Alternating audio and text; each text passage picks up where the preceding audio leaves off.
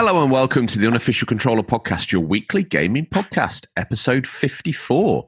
Nothing but questions with me, George, as always joined by Tom. David Frost to my ice pop. How's it going? I like that one. That's good. I'm very well, mate. Thank you. How are you? I'm doing all right, I think. Yeah. It's we've got a bank holiday weekend, so we've got a little bit of an extra behind the scenes. Everyone loves a behind the scenes special, don't they? They do. So we've asked the community for their comments and questions about us, the show, life, the universe, and everything, ultimately, Tom, as far as I can tell, which is, we're very honoured to have received them. We're also going to let's give them the rundown the way they like it. So we're going to give them some of the latest white-hot gaming news, Tom. The feature's going to be the aforementioned questions and answers session that we've got planned.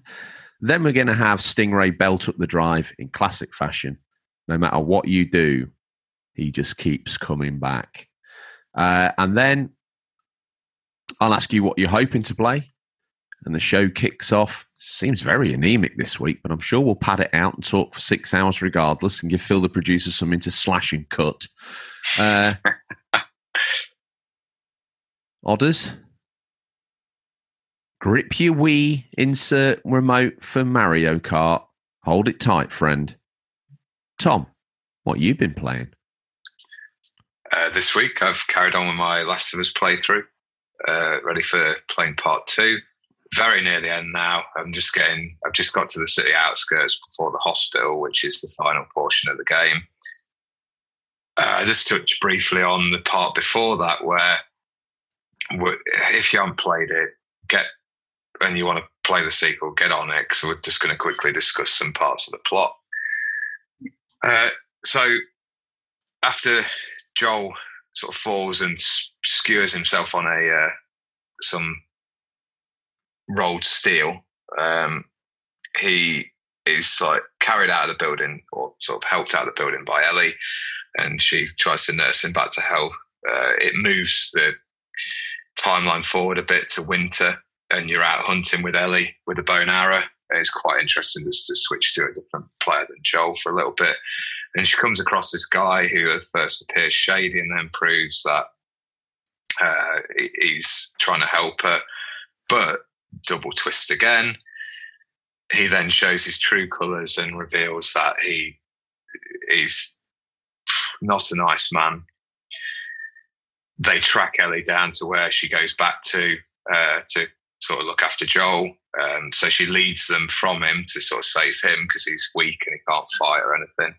And she ends up in their little village commune, which is a very, very dark place.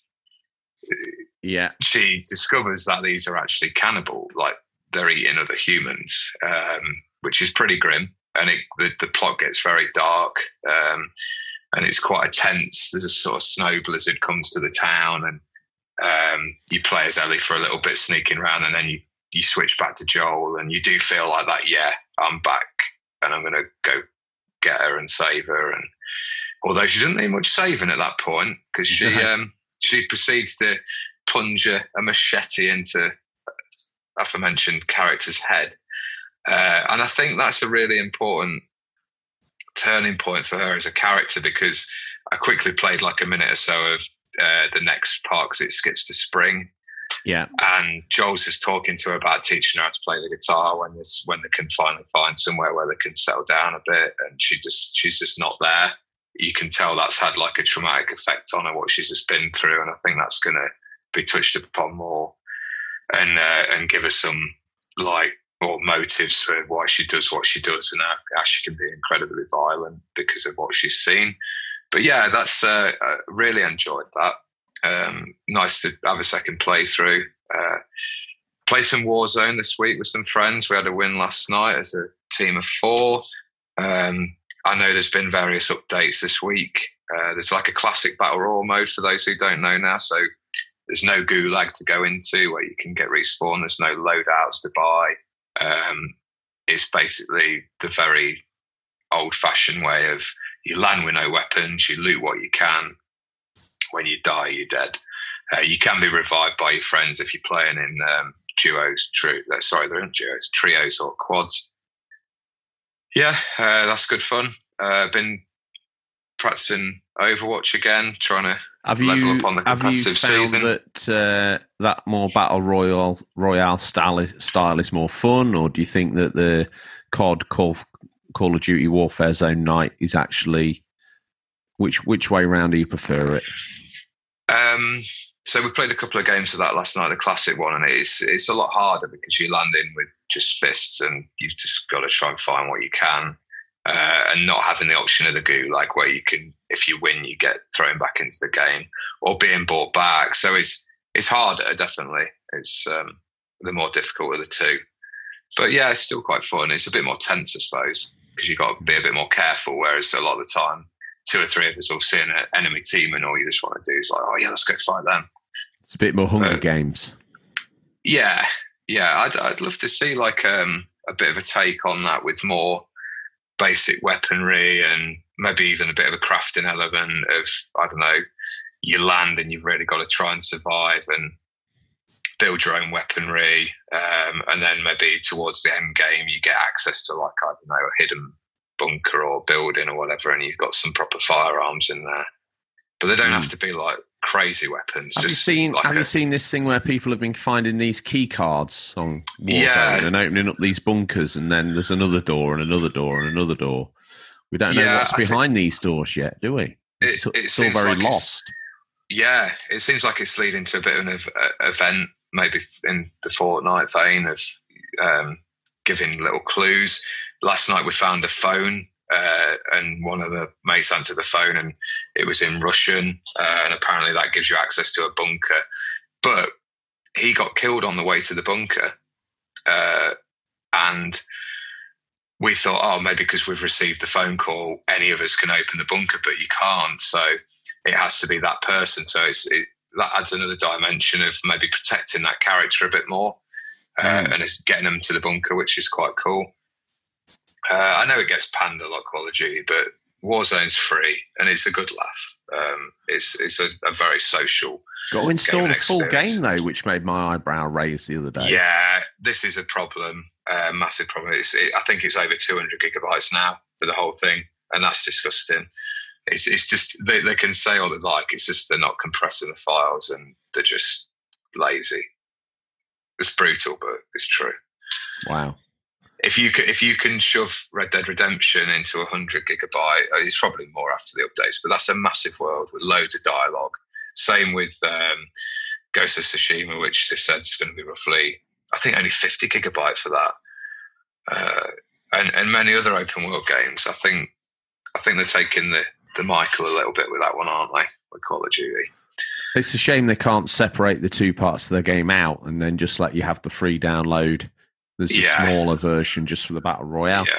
Again, what do I know? I know?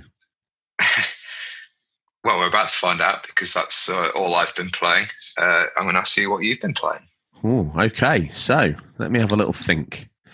I've been playing NBA 2K on the Dreamcast. I've been playing Total NBA 97. I think, 96 on the PS1. That plays a little bit better. It's a little bit more arcadey, even though I'm playing it on simulation, because NBA 2K on the Dreamcast, you just get fouls all the time. Offensive foul, defensive foul. So, oh, really? I'm trying to get the ball. Surely that's the idea of this silly game. Sorry, carry on. So it's a little bit disappointing. What were you going to tell me? Well, I'm kind of pleased you're playing an American sports game, because just quickly, I want to say we're working on a bit of a feature coming up. We're just thinking on when's a good time to release it. We're going to try and coincide it with something in the same vein, but we're going to do an American sports game feature because we're British and we play a varying amount of over the years. We've played a lot of this American is your magnum opus. I'm expecting possibly the best script you've ever written. Well, you're going to be helping as well. So am I? I'm getting, get the checkbook out, write those checks that your ass can't cash. Phil, James are all getting involved. Going to be a group effort. A magnum opus. Yeah, but we're going to be looking at basketball, baseball, NFL, wrestling. I think we're going to do a nice little feature on sort of a British person's take on American sports I don't games. take coffee, I drink tea, my dear. Yeah, I like it. So expect plenty of American and British slang spiel. And yeah, we'll probably speak to some of our transatlantic friends about their take on it as well. I don't take coffee, I drink tea, my dear. I like my toast on one side. You can hear it in my accent when I walk, an Englishman's take on American sport. Did you just make that up, or are we going to get copyrighted? No, I think the starts, I just changed one line. But seeing as you are an Englishman in New York, you like that? Is that going to be, have we already blown the intro? Well, I hope you'll have to rewind and listen to this for when we do release it. But yeah, sorry to digress massively there. We'll get back to what you've been playing. But yeah, stay tuned for that one. Oh, yeah, me. Been playing Star Wars Arcade on the 32X. That's pretty fun. It's brutally difficult at times, but It's a fun little game. Got about halfway through that on repeated occasions. Desert Strike as well. Oh, nice. Great game.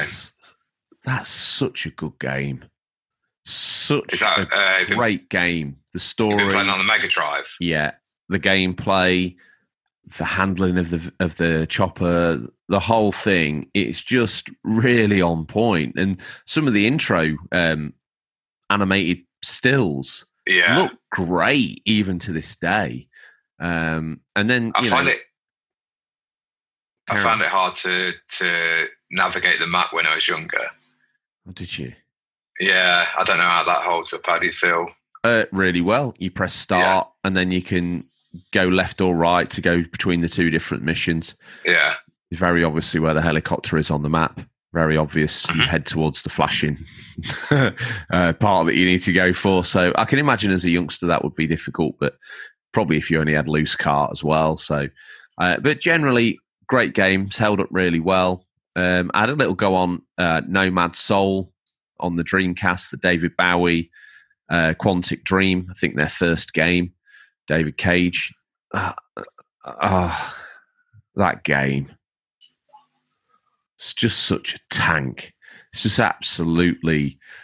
I think, I'll be honest, it was so stuttery and such a mess. I think it made me feel ill. So I went straight back to NBA 2K, no questions asked. What else have I been playing? Oh, Read Only Memories 2064. I finished that this very morning. I just got the epilogue to do. So I'm looking forward to that. I think you're just checking on some of the characters. It's got some replayability, kind of. I might play it through again.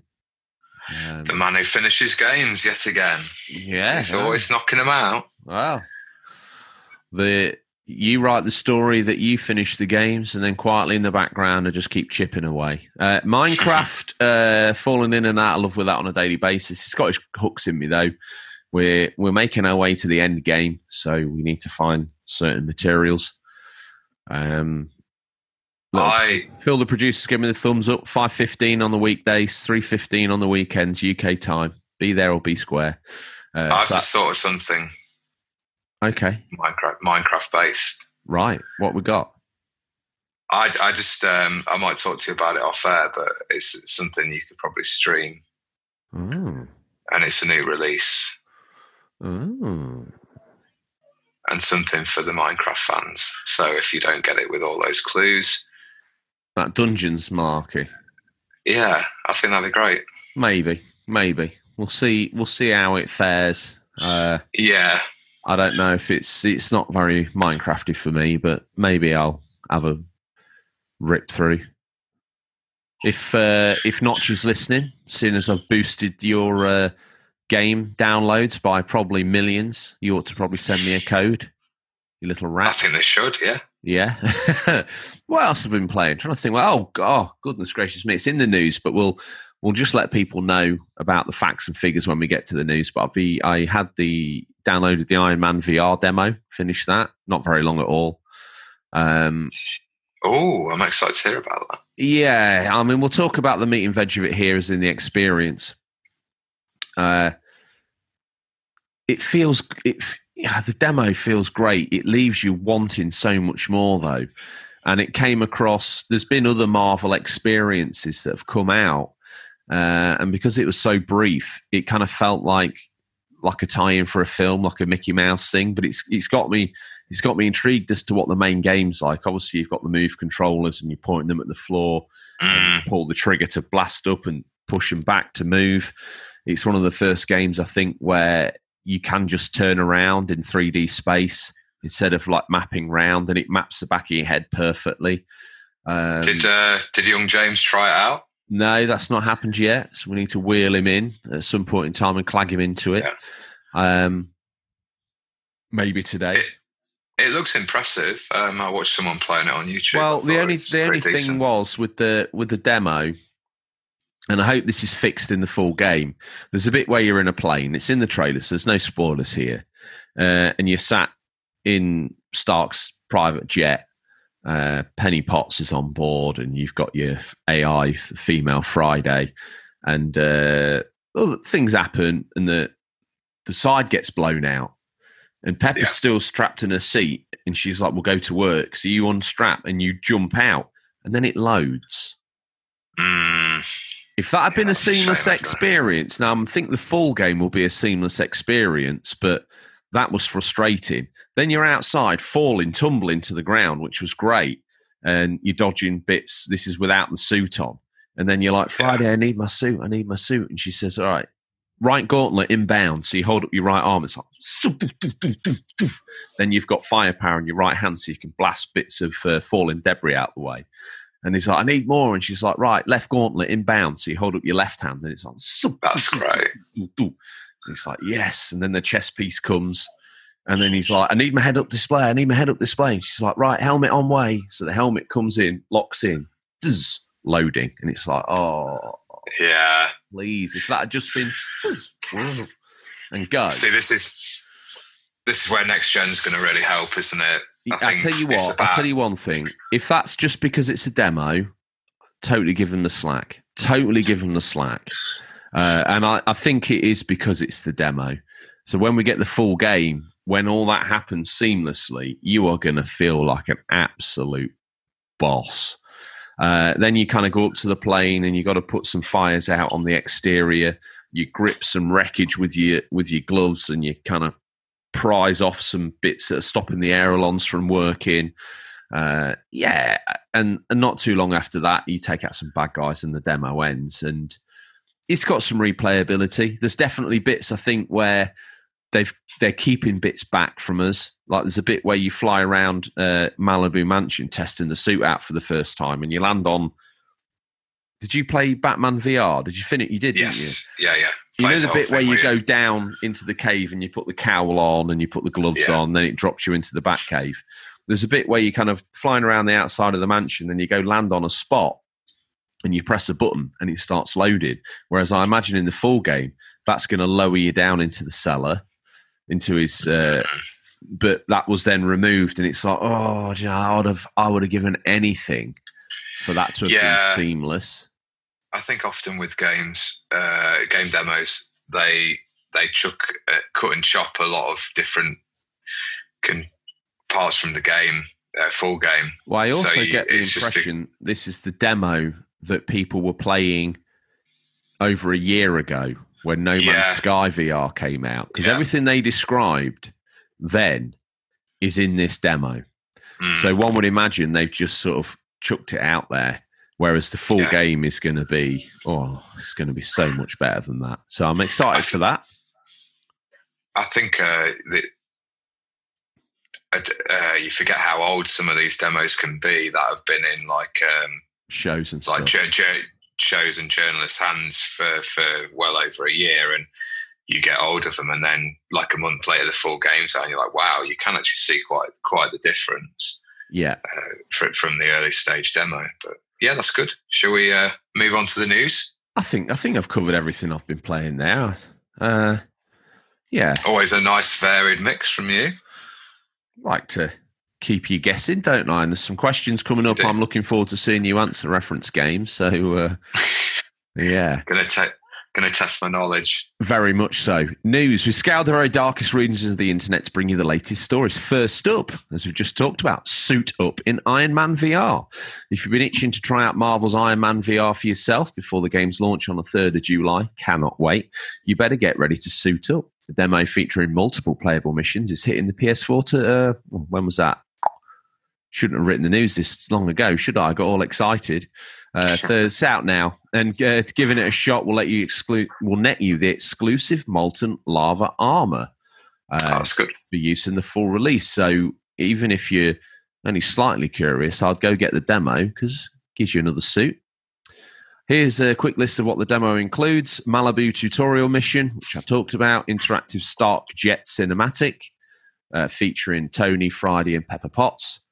Out of the Blue Stark Jet gameplay mission, and Flight Challenge optional mission, and the Advanced Combat Challenge optional mission. Put my teeth in, spin them round, put them in the right way.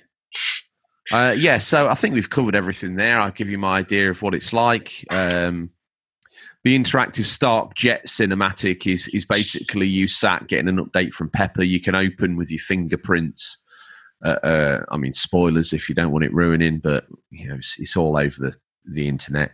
You can open the suit in the case and have a look at it. You can pick up an iPad and flick through the news. It's okay. Well, just quickly talking about the game got a small delay, didn't it, along with The Last of Us Part 2? Yeah. Do you think they'll have added a little bit of extra polish, or maybe just done a final bug on that, and hopefully we'll get a nice, really solid... I was listening to an interview with Camouflage. I think it might have been the PlayStation podcast, the American one, about a month ago, while on lockdown. The ones who are below us in the charts, aren't they? That's right. In America, I'm sure they're somewhere below us in the charts. Yeah, I think so. And he was just saying basically the delay is because they had to implement emptying the office, getting people's kits back to their houses, and how that was going to work and how they're going to interact.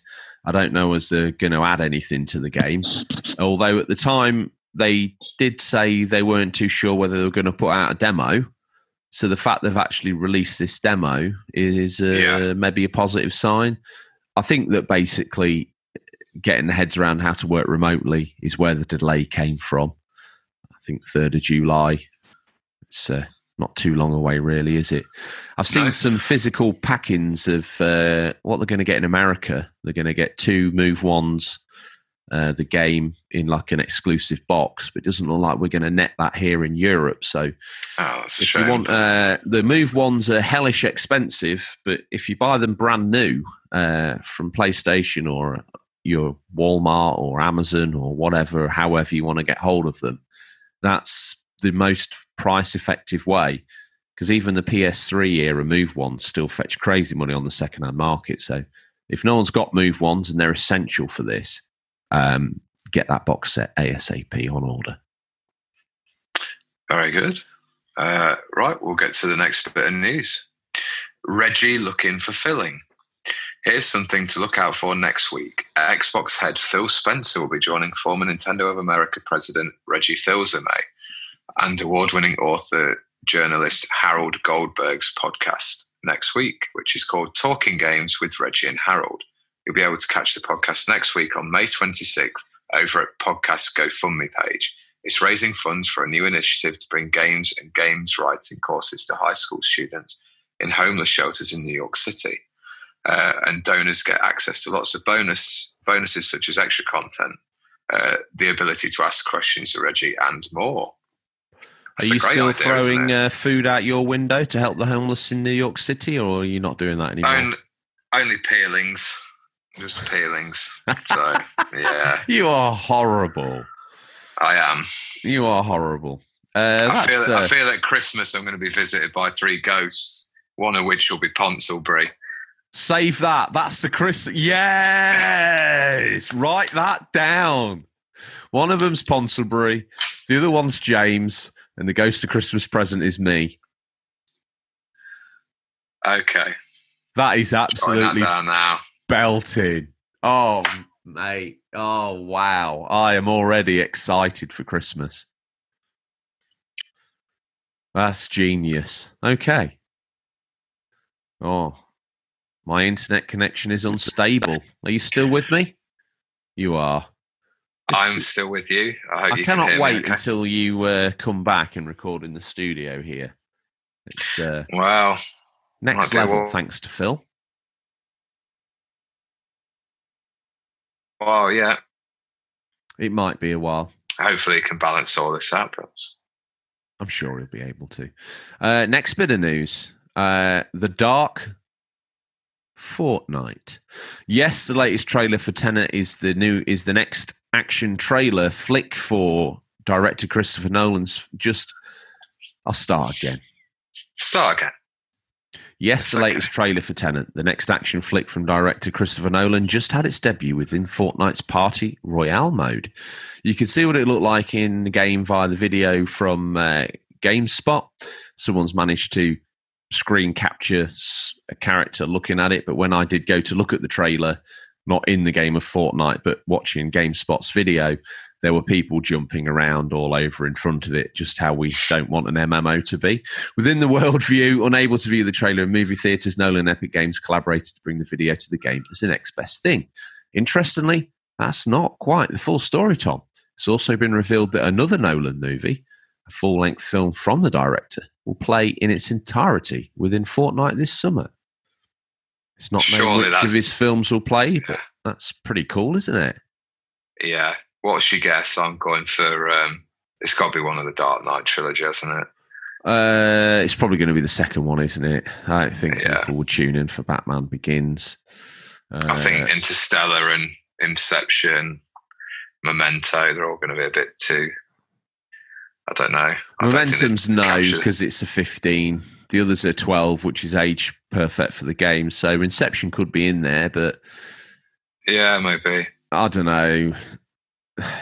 Again, Batman, Inception's seemingly his own idea, whereas Batman may need buy-in from a studio true. And DC Comics to let it happen. But there's already a tie-in there with Fortnite, so possibly. Yeah, maybe so.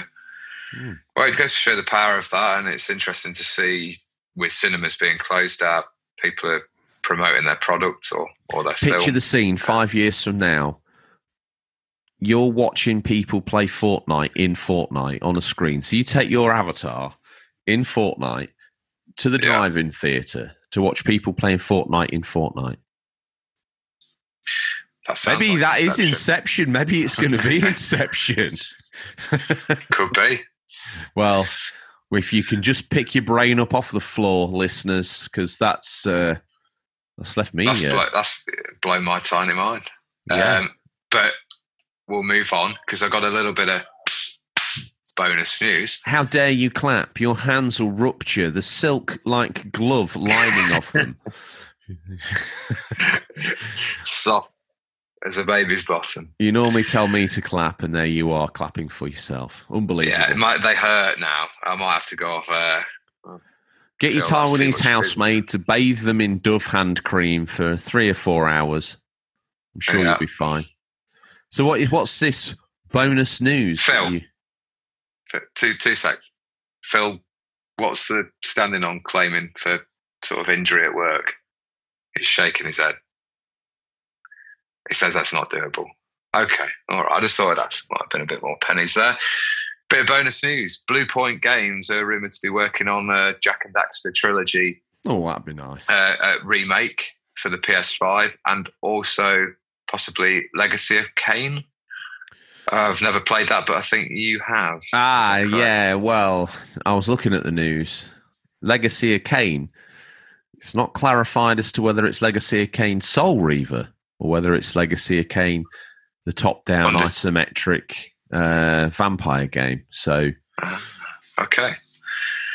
Well, I think I've probably played Jack and Daxter 1, maybe even a demo of it when he's come with an official PlayStation magazine. But I was playing that about a year ago on this show. I got about halfway, and then newer games came out and I kind of dropped it. But it's one I intend to go back to because it was a fun game. Controls were good, felt tight. No complaints here. It was very much a collect 'em up though, which I did get a little bit bored of. Would you maybe rather over play... halfway as well because I think I got all the collectibles to that point, so I'd absolutely smashed it, wide open. Tell me more. Would you rather play Jak and Daxter remake or a new Ratchet and Clank as your PS5 platformer launch game? Always a new game, surely. Even if it's not a new IP, I want something new. What a waste of the new SSD to just shove us out another remaster. I'll be disappointed. Although they're very much the thing at the moment. Yeah, but if you look at let's look at the Mafia 1 trailer we've seen, Crash Bandicoot remakes. When they do them to such a high level, it is like a new game. I'm trying to think but another example. Gameplay mechanics have come on so far. Crash Bandicoot looks like a new game, but it's into the screen platforming and side-scrolling platforming. No. Come on, give me something new, please. Okay, I probably agree. I'd rather see something new. But anyway, that's the news.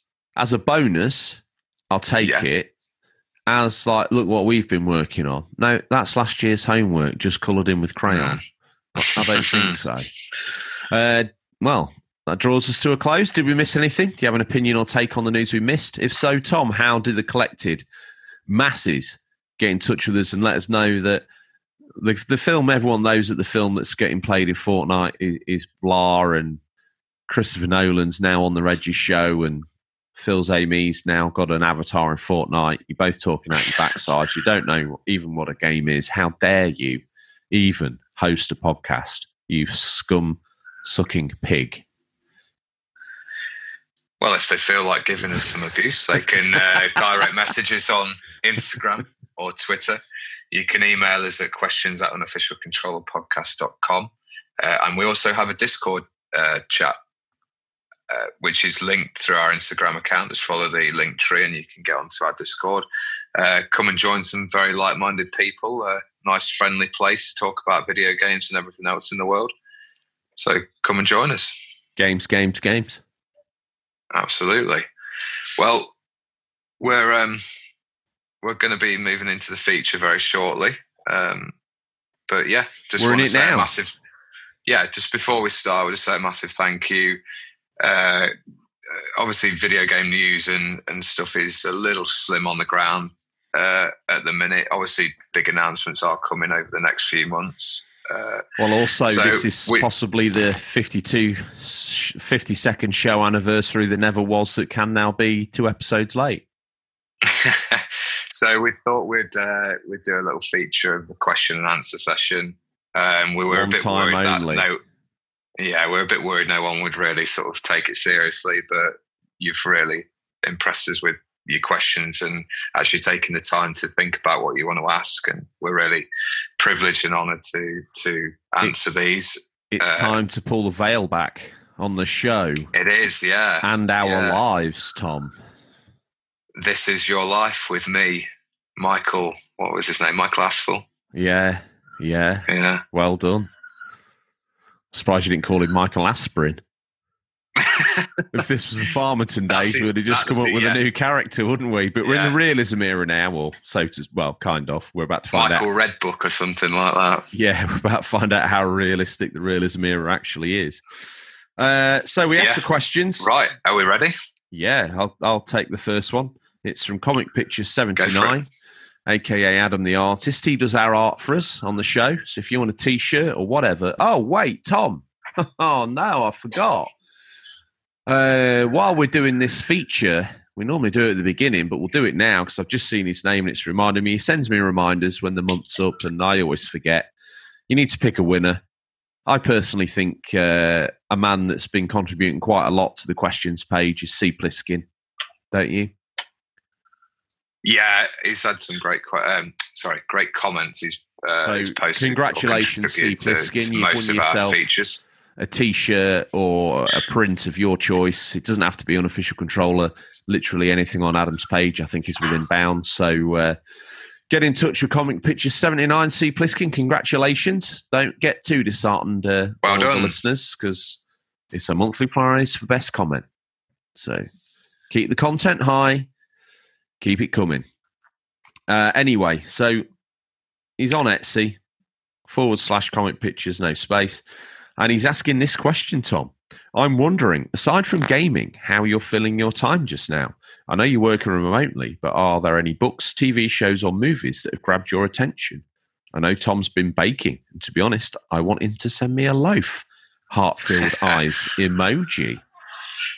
If only it would stay fresh in the post. I have been thinking of something I could send him a picture so he can print it, how I do it. Then he can eat that paper. I love it. Tastes the same. I reckon cookies would last long enough in the journey up to Scotland.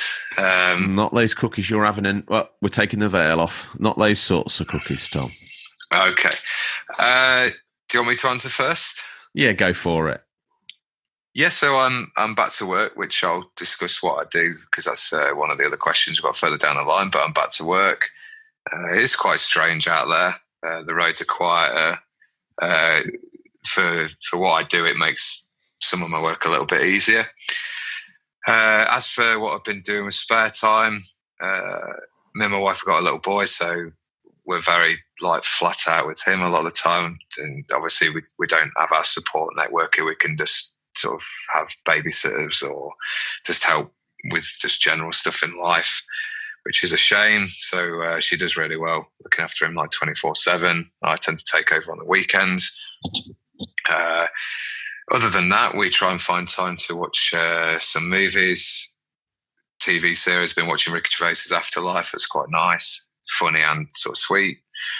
I watched a documentary on The Undertaker called The Last Ride, which was, if you're a fan of that era of wrestling, it's really interesting. It's actually about his sort of last 5 years that he's done and how he's struggling physically, and it's a really good in-depth look at how, even though it's deemed as fake, they put their bodies through a hell of a lot of punishment for people's entertainment. So if you're interested in that, it's well worth seeking out. It's on WWE Network, but I struggled to find anywhere to stream that or to purchase it. So I watched it on YouTube. What else? Books. I've been reading a few workbooks, like woodland management, stuff like that. Not very interesting to anyone else, but it's improving knowledge for work. Playing, obviously, video games. Baking, yeah, that's taken up a bit of time. Just doing odd jobs around the house. Home improvements, building things. Yeah, just been quite a nice time on furlough, I must admit. Quite lucky to be sort of spend that time with my little boy. And just, catching up on life. And for those weeks that I was off, it was nice to slow down a bit in life. That's about me on that, yeah. Okay, we'll pick them off one at a time. Books. I've not been reading any books, unless Mean Machine Sega magazines in the mid-90s count. Or Minecraft Journal, maybe. I've had a quick look in the Minecraft. I've got quite a few Minecraft books. Sometimes I need to just research because, as I've said before, it's a terribly difficult game. I've been doing the stream, talking to Minecraft. That's a couple of hours a night. TV shows, I don't know. TV shows have just died to me. There used to be a way and a routine I had for watching TV shows, but it's not presenting itself to me anymore. Movies, I normally put a movie on to go to sleep with these days. I don't watch more than the first 10 minutes, and I put the TV on to timer mode. Very 80s thing to do.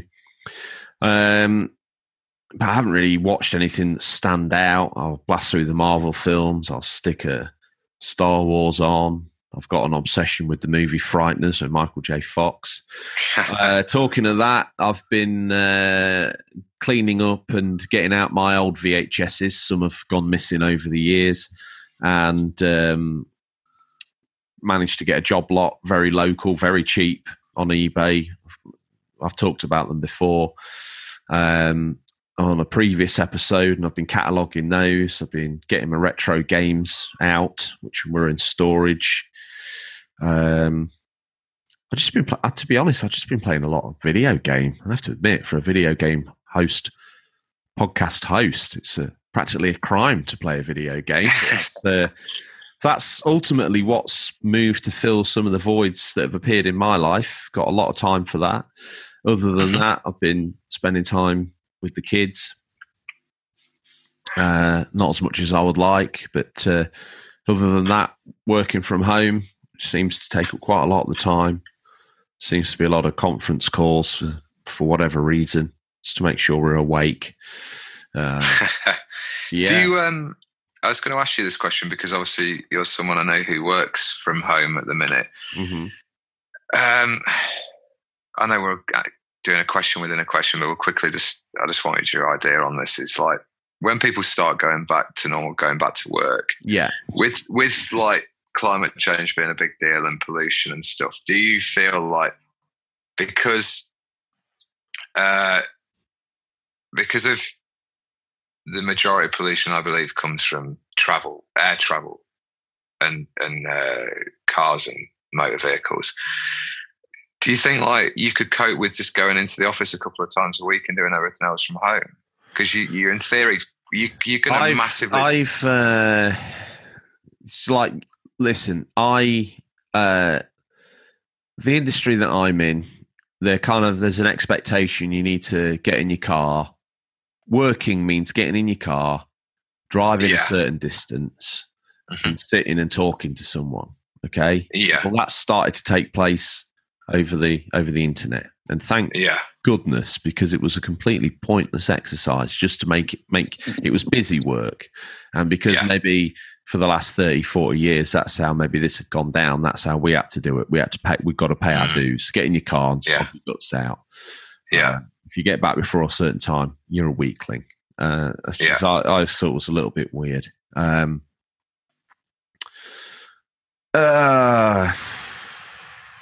think ultimately,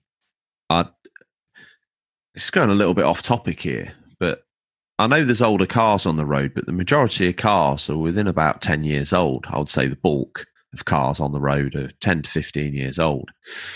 They're actually very clean. I think a lot of the pollution is coming from different sources, but no one likes to stare the horse in the mouth when they're jetting off on a plane to Spain for their holiday. They don't want to let that go, do they? You're up in the stratosphere pouring jet fumes out. The jet engine's not very efficient at all. No, I think there's lots to look at, isn't there? And no one should have the ability to travel taken away from them, because years and years ago it was only available to the very, very wealthy, and it's nice that everyone can go, I'm going on holiday next week. What I'm looking forward to is the fact that there's my old man once came out with someone said to him, where are you going on holiday this year then? Going abroad. And he turned around and he went, there's no point going abroad when there's absolutely hundreds of different places in this country I've never seen myself.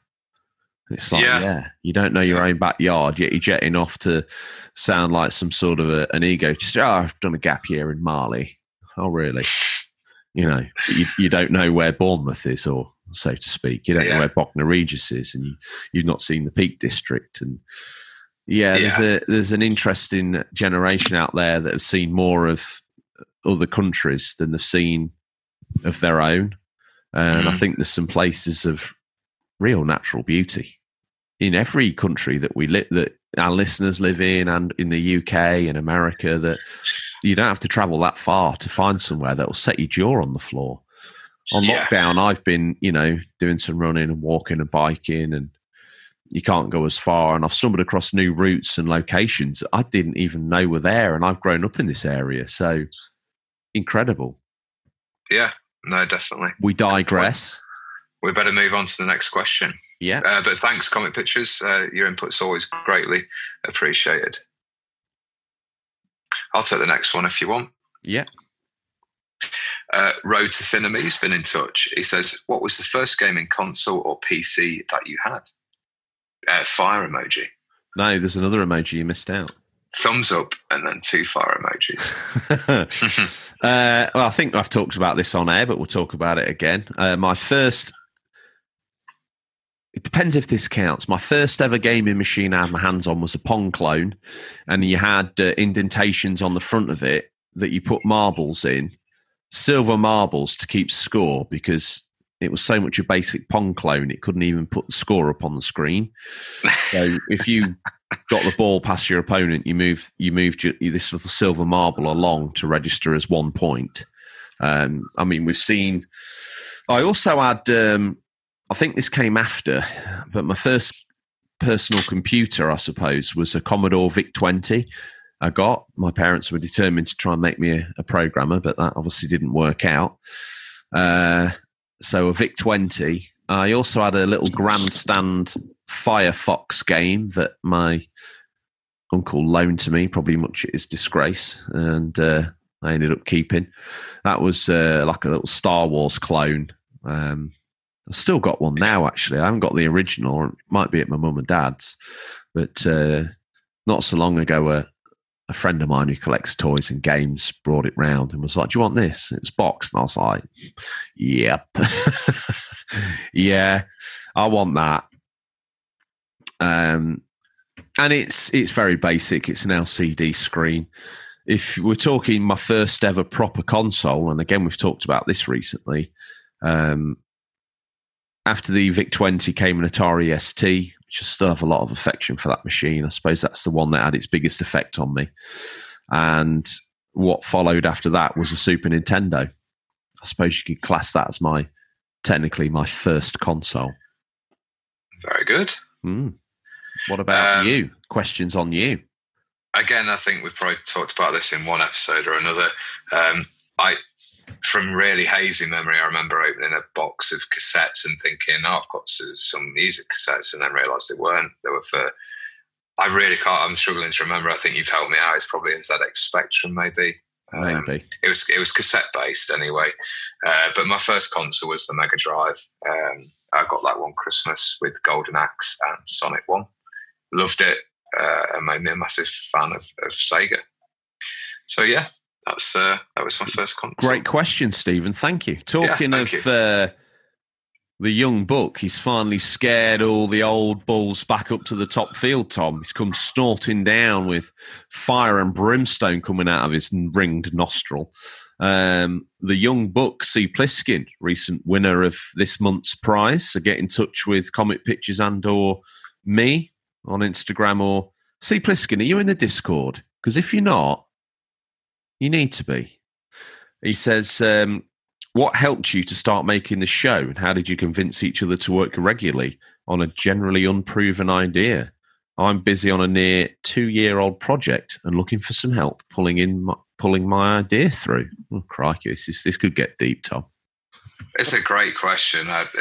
As always, he asks the best questions to C. Pliskin, doesn't he? Yeah, I read the question when it was posted and sort of got me thinking. But do you want to kick off? Yeah, because it was kind of your idea, so I think we'll go full deep. Last year, I had a bit of a dark patch in my life, and I had to take some time out to generally reassess my life and everything like that. Work were fabulous about it ultimately, and we'll get to that when we get to that. But yeah, I'd had some things going on in my life which we won't labour on too much that had finally caught up with me. And during this sabbatical, I thought about maybe indulging one of our passions. Me and Tom often call each other on the phone call each other on the phone and talk about video games. And we've often threatened that, that's practically a podcast, what we do, what you've been playing, end up going deep on an idea that one of us comes up with, and then to ask each other what we're hoping to play. And that's really how that happened. My ability to get Tom to commit to an improving idea, lie to him about the audience figures, tell him that stick with me, Rodney, next week we'll be a millionaire kind of you scenario. You literally are the devil boy to my Rodney, aren't you? I couldn't do it without you. I like to think that it's the chemistry now that they're into, pulling the veil down. I generally enjoy talking to you. on a weekly basis about video games. And even if at one point in time it was not recorded, I'd imagine we'd still call each other on a weekly basis and talk about video games. So heck, if people still want to hear it, I'll still click record. You're busy on a 2-year-old project and looking for some help pulling my idea through.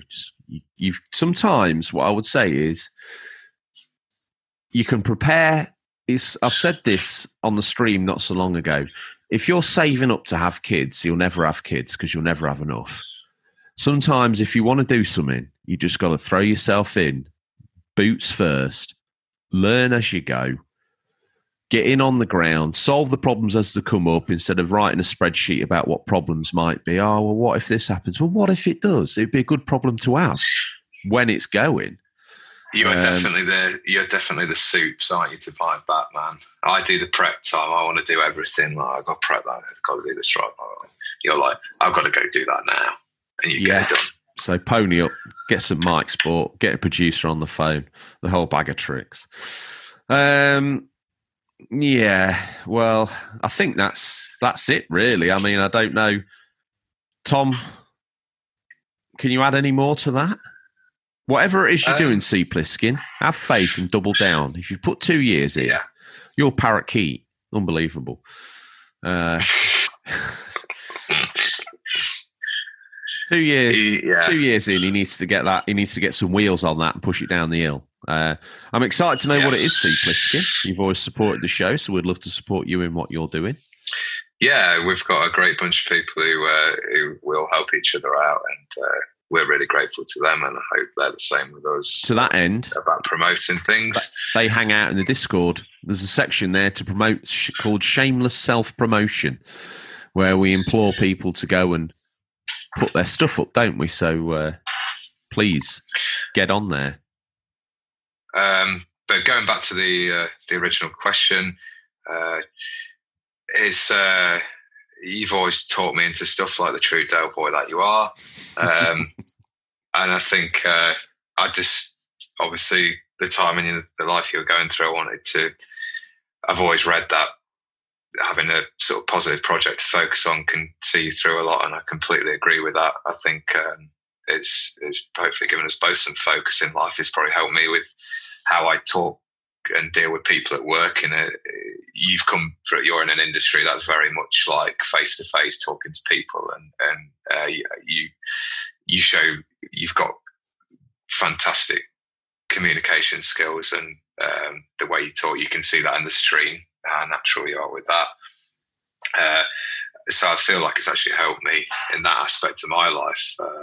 It's nice to hear listener feedback sometimes from the earlier episodes as well, where they sort of say, oh, well, Tom's talking a bit more now, whereas I was a little bit mute to start with. And then it kind of snowballed, didn't it? Like we got talking and we did a few rough cuts and episodes, and we started with the Farmerton thing, and that was series 1. And we're like, I love coming up with the ideas. That's what I enjoy, and like writing stuff down. And I think, we cover all the bases between us quite well.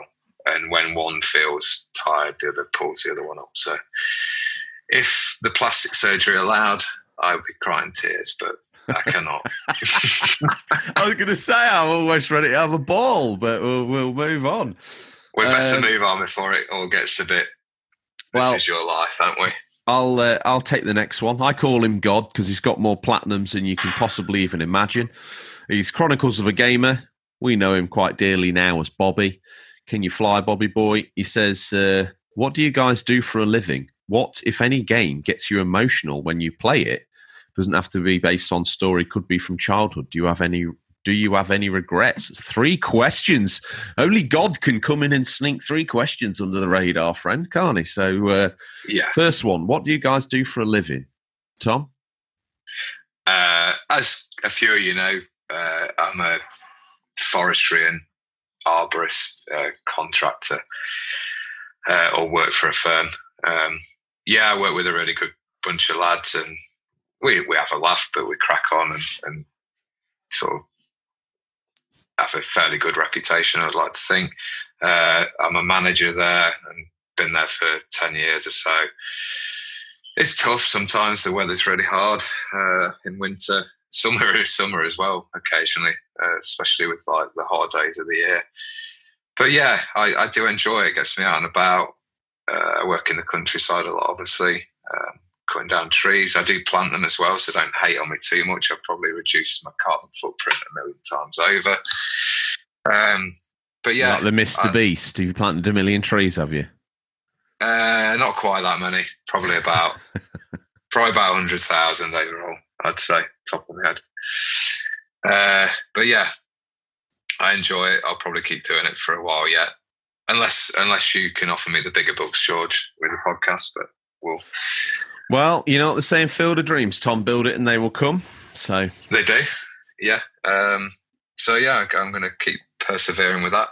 Hopefully one day maybe go into instructing chainsaw work and various stuff like that. That'd be nice. A little bit more hands off because I've had quite a bad back injury, fractured my back and have a herniated disc, which sometimes causes me a little bit of discomfort.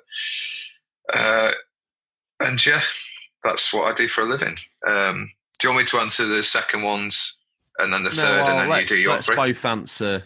Okay, yeah, and that's we'll good. do each bit at a time. So, what Sounds do I do for a living? I work for.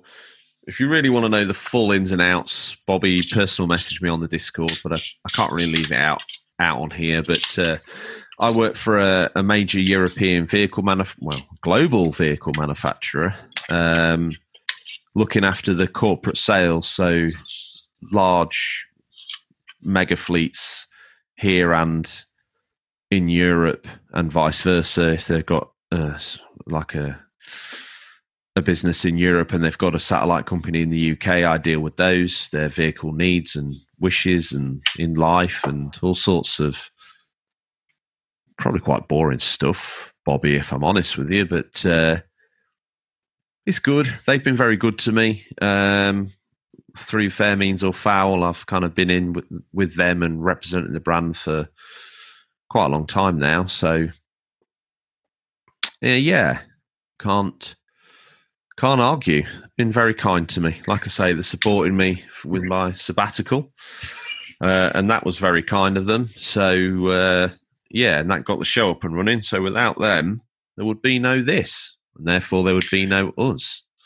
So I think we in the ideal world would love to do this full time, but like I say, you got to have dreams, and we'll keep persevering and see how we get on. Let me ask you, if you're listening to this, have you told a friend? Have you shared it all over your Facebook, your Instagram?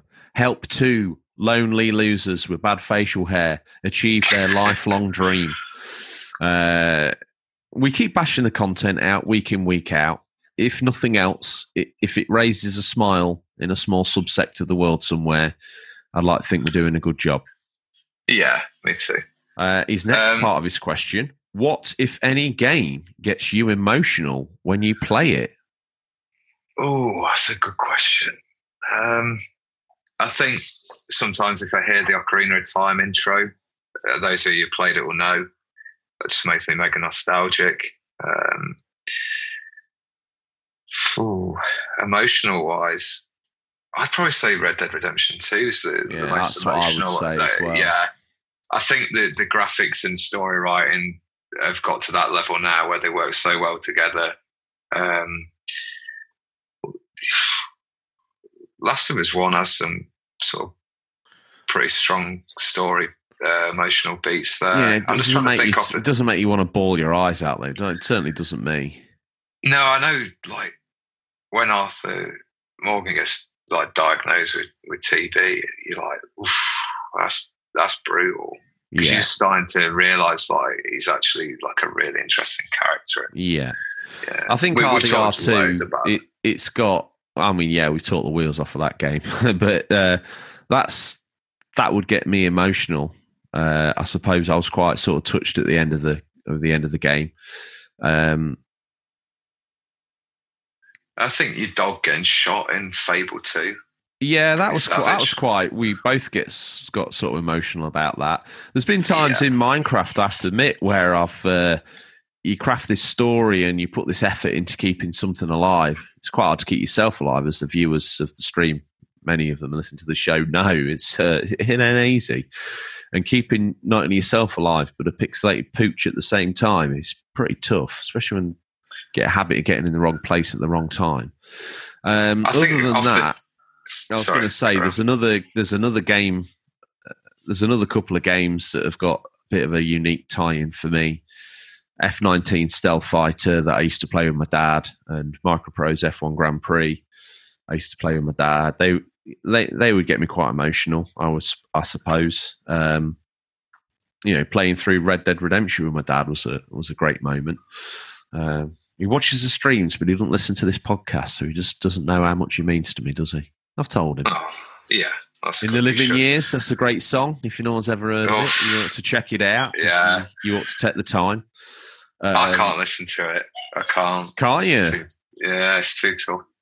Oh, crikey. And my dad's still around, so yeah, that's definitely one I avoid. It's a great song, but yeah. Anyway, I think there's probably loads more that I could think of, but would require like me looking back through what I've played over the years. Playing stuff with you and my brother in like co-op has always been fun, especially like local. If you're talking different emotions, like I have a right laugh if sort of had friends around and we played Super Smash Bros on the Switch. It's just a great laugh and just, good memories.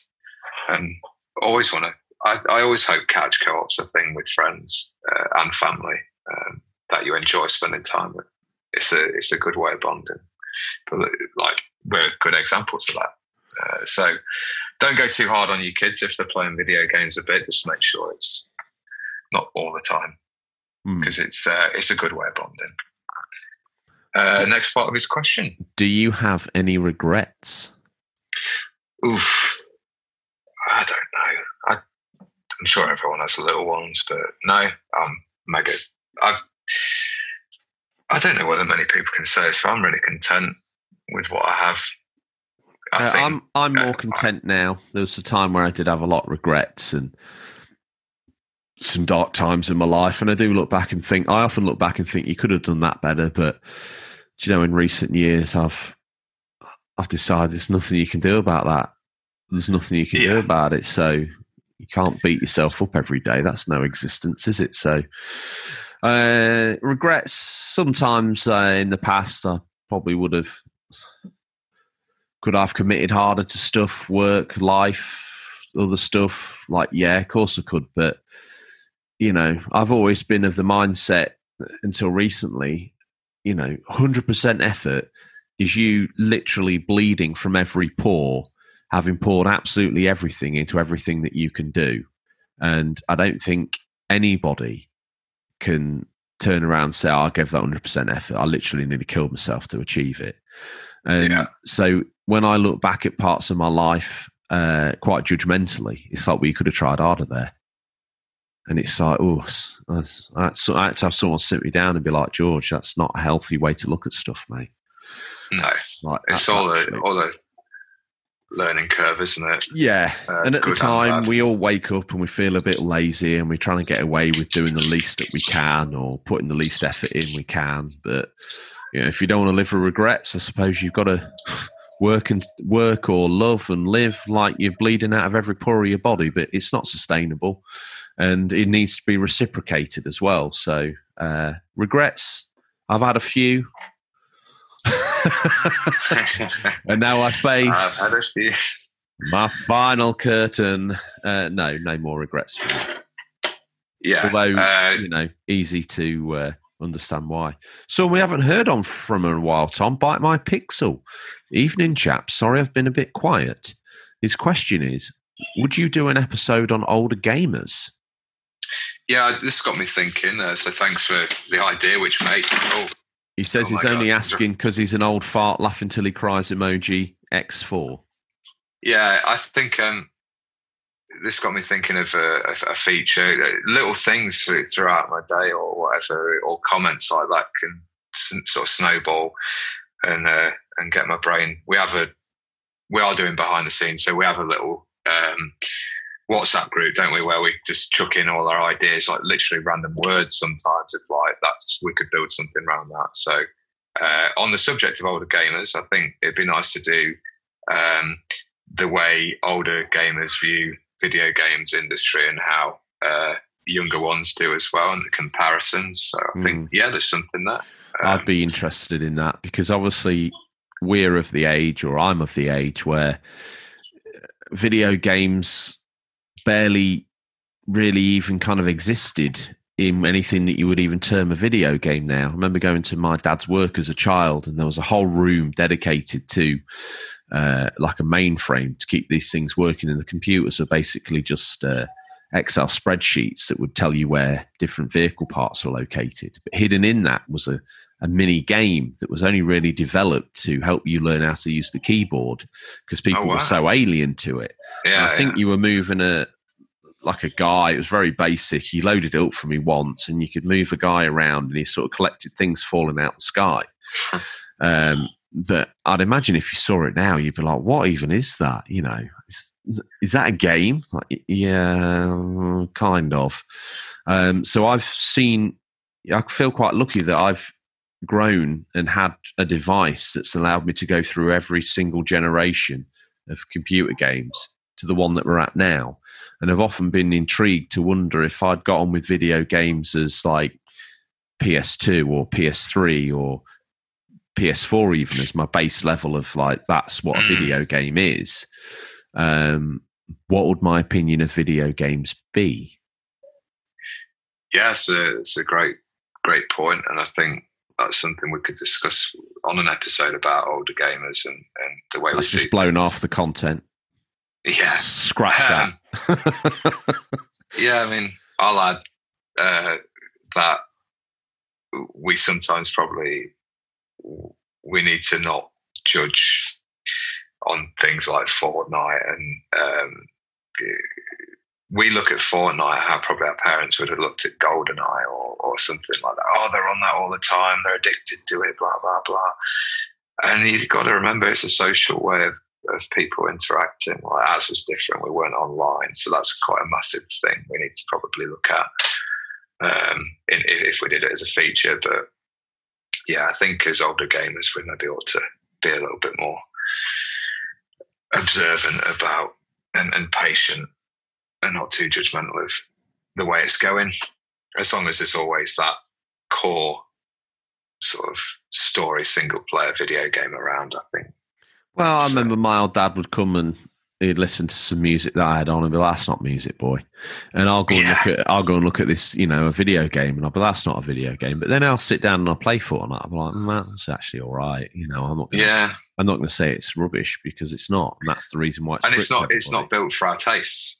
It was never designed for people of our age. I reckon it can have its grips. It can have it can get its grips into anyone with that one more. I'll have one more game ability. Yeah, whether you're on voice chat in duos or not, it kind of has got that. Oh, I was nearly there that time. I'd argue that with like Mario, or like the latest 3D Mario. Obviously, they're thinking of like a certain age bracket. They probably chuck a few nostalgic things into mind, but the core design is always going to trying to appeal to a new generation. Because if you don't get the new generation, the older one's only going to sort of be around for so long. They've got to keep the ideas fresh to target new consumers. So that's my take on it. Why sometimes maybe as older gamers we seem a bit alienated by new ideas. But yeah, it's about sitting down and maybe having a look at them and going, actually, yeah, like you said, that's quite good. So, yeah, thanks for the question. Next question. Do you want to take this one? It's Boba Loba. Yeah, Boba Loba, thanks for the question. What has been your most outrageous, stupid, regretful gaming purchase, either self-confessed or judged by others? Ooh, I think we've both got some shame piles of tat somewhere. That's Mike. You're asking me. Outrageous, most stupid, regretful gaming purchase. Well, outrageous. I think some of the most outrageous things I've done is trading I've always been very respectful of my stuff, clean it, look after it fastidiously. And growing up, there was always that era of taking my full box mint SNES collection and trading it in for a PS. I had a box mint complete Game Boy and a load of box mint games as well in the cardboard boxes, which you don't even really see then or now. And I traded all of that big pile in for a PS1 and Destruction Derby, which was stupid and regretful, but I wouldn't have had the access to the next console if I hadn't done it. So as far as most outrageous, I don't know. I mean, I got into the retro or rebought a lot of my old consoles or ones I always wanted when they were still car boot fodder. Regretful gaming purchase. I've bought a Jaguar twice, possibly more, and hated it every single time. I first bought a Jaguar in between, I think I had a SNES and wanted something more powerful. And I went into the shop and they had one for like £74, and that should have been a warning in itself. And I got it in Cybermorph. And if anyone's seen the Angry Video Game video of Cybermorph, you know what a terrible game it was. And I also managed to get hold of a copy of a game called Checkered Flag, which makes Virtua Racing on the Mega Drive look like a technical marvel, not only in gameplay, but graphics as well. It was absolute dog poo. And then in about 2014, I would say, I saw a Jag and it was in mint condition. Jaguar, Atari Jaguar. I saw a Jag in mint condition on Facebook for about 50 quid. And I thought, yeah, I'll get that. And I went and picked it up and brought it home and plugged it in, because I always want to play the games I've got. I don't want to just box it and stash it away for the sake of it. I think that's a bit strange, because they are games. And within about an hour of having this Jag, I realised that I'd made that fateful mistake, and I'd repurchased a steaming pile of absolute dog poop, and wished I hadn't. I think there's been other games that I've probably bought, hyped, and brought home, and then realised they weren't quite what they're advertised to be. A friend, I was in the Navy, British Royal Navy, for a spell, and me and this lad had a game on there that we picked up in this Spanish gaming shop. Obviously, it was a European edition, so it had English speaking on it as well. You just selected it when you loaded it up, and the ship we're on had a couple of PCs. They weren't that powerful, but they were powerful enough for you to play games on, to book time and go down there. So we would book time, we'd go to the little shop on board and would buy a chocolate bar. I used to get a booster, a Star Bar, and we'd take a cup of tea down there and play this game called Sea Dogs. And it was I think it was by Bethesda or ZeniMax or someone. And it was a pirate game. It was better than Black Flag, but it was complete glitchy and broken. But we had so much fun with it. We really did. And then this is all links, but hear me out. We also were in Turkey, and there's obviously, if anyone's ever been to Turkey, there's loads of like counterfeit goods. And we found this, we'd got into our little naval history and this game, and we were like, oh, Sea Dogs is all right, but we want something a bit better. And we stumbled across this Age of Sail game at this Turkish market. And I brought it back, and it was just in a loose CD paper wallet, and the disc had a label printed on it. And I had it in my pocket. Climbing around a Navy ship isn't exactly like a cruise ship. It's not that easy to move around.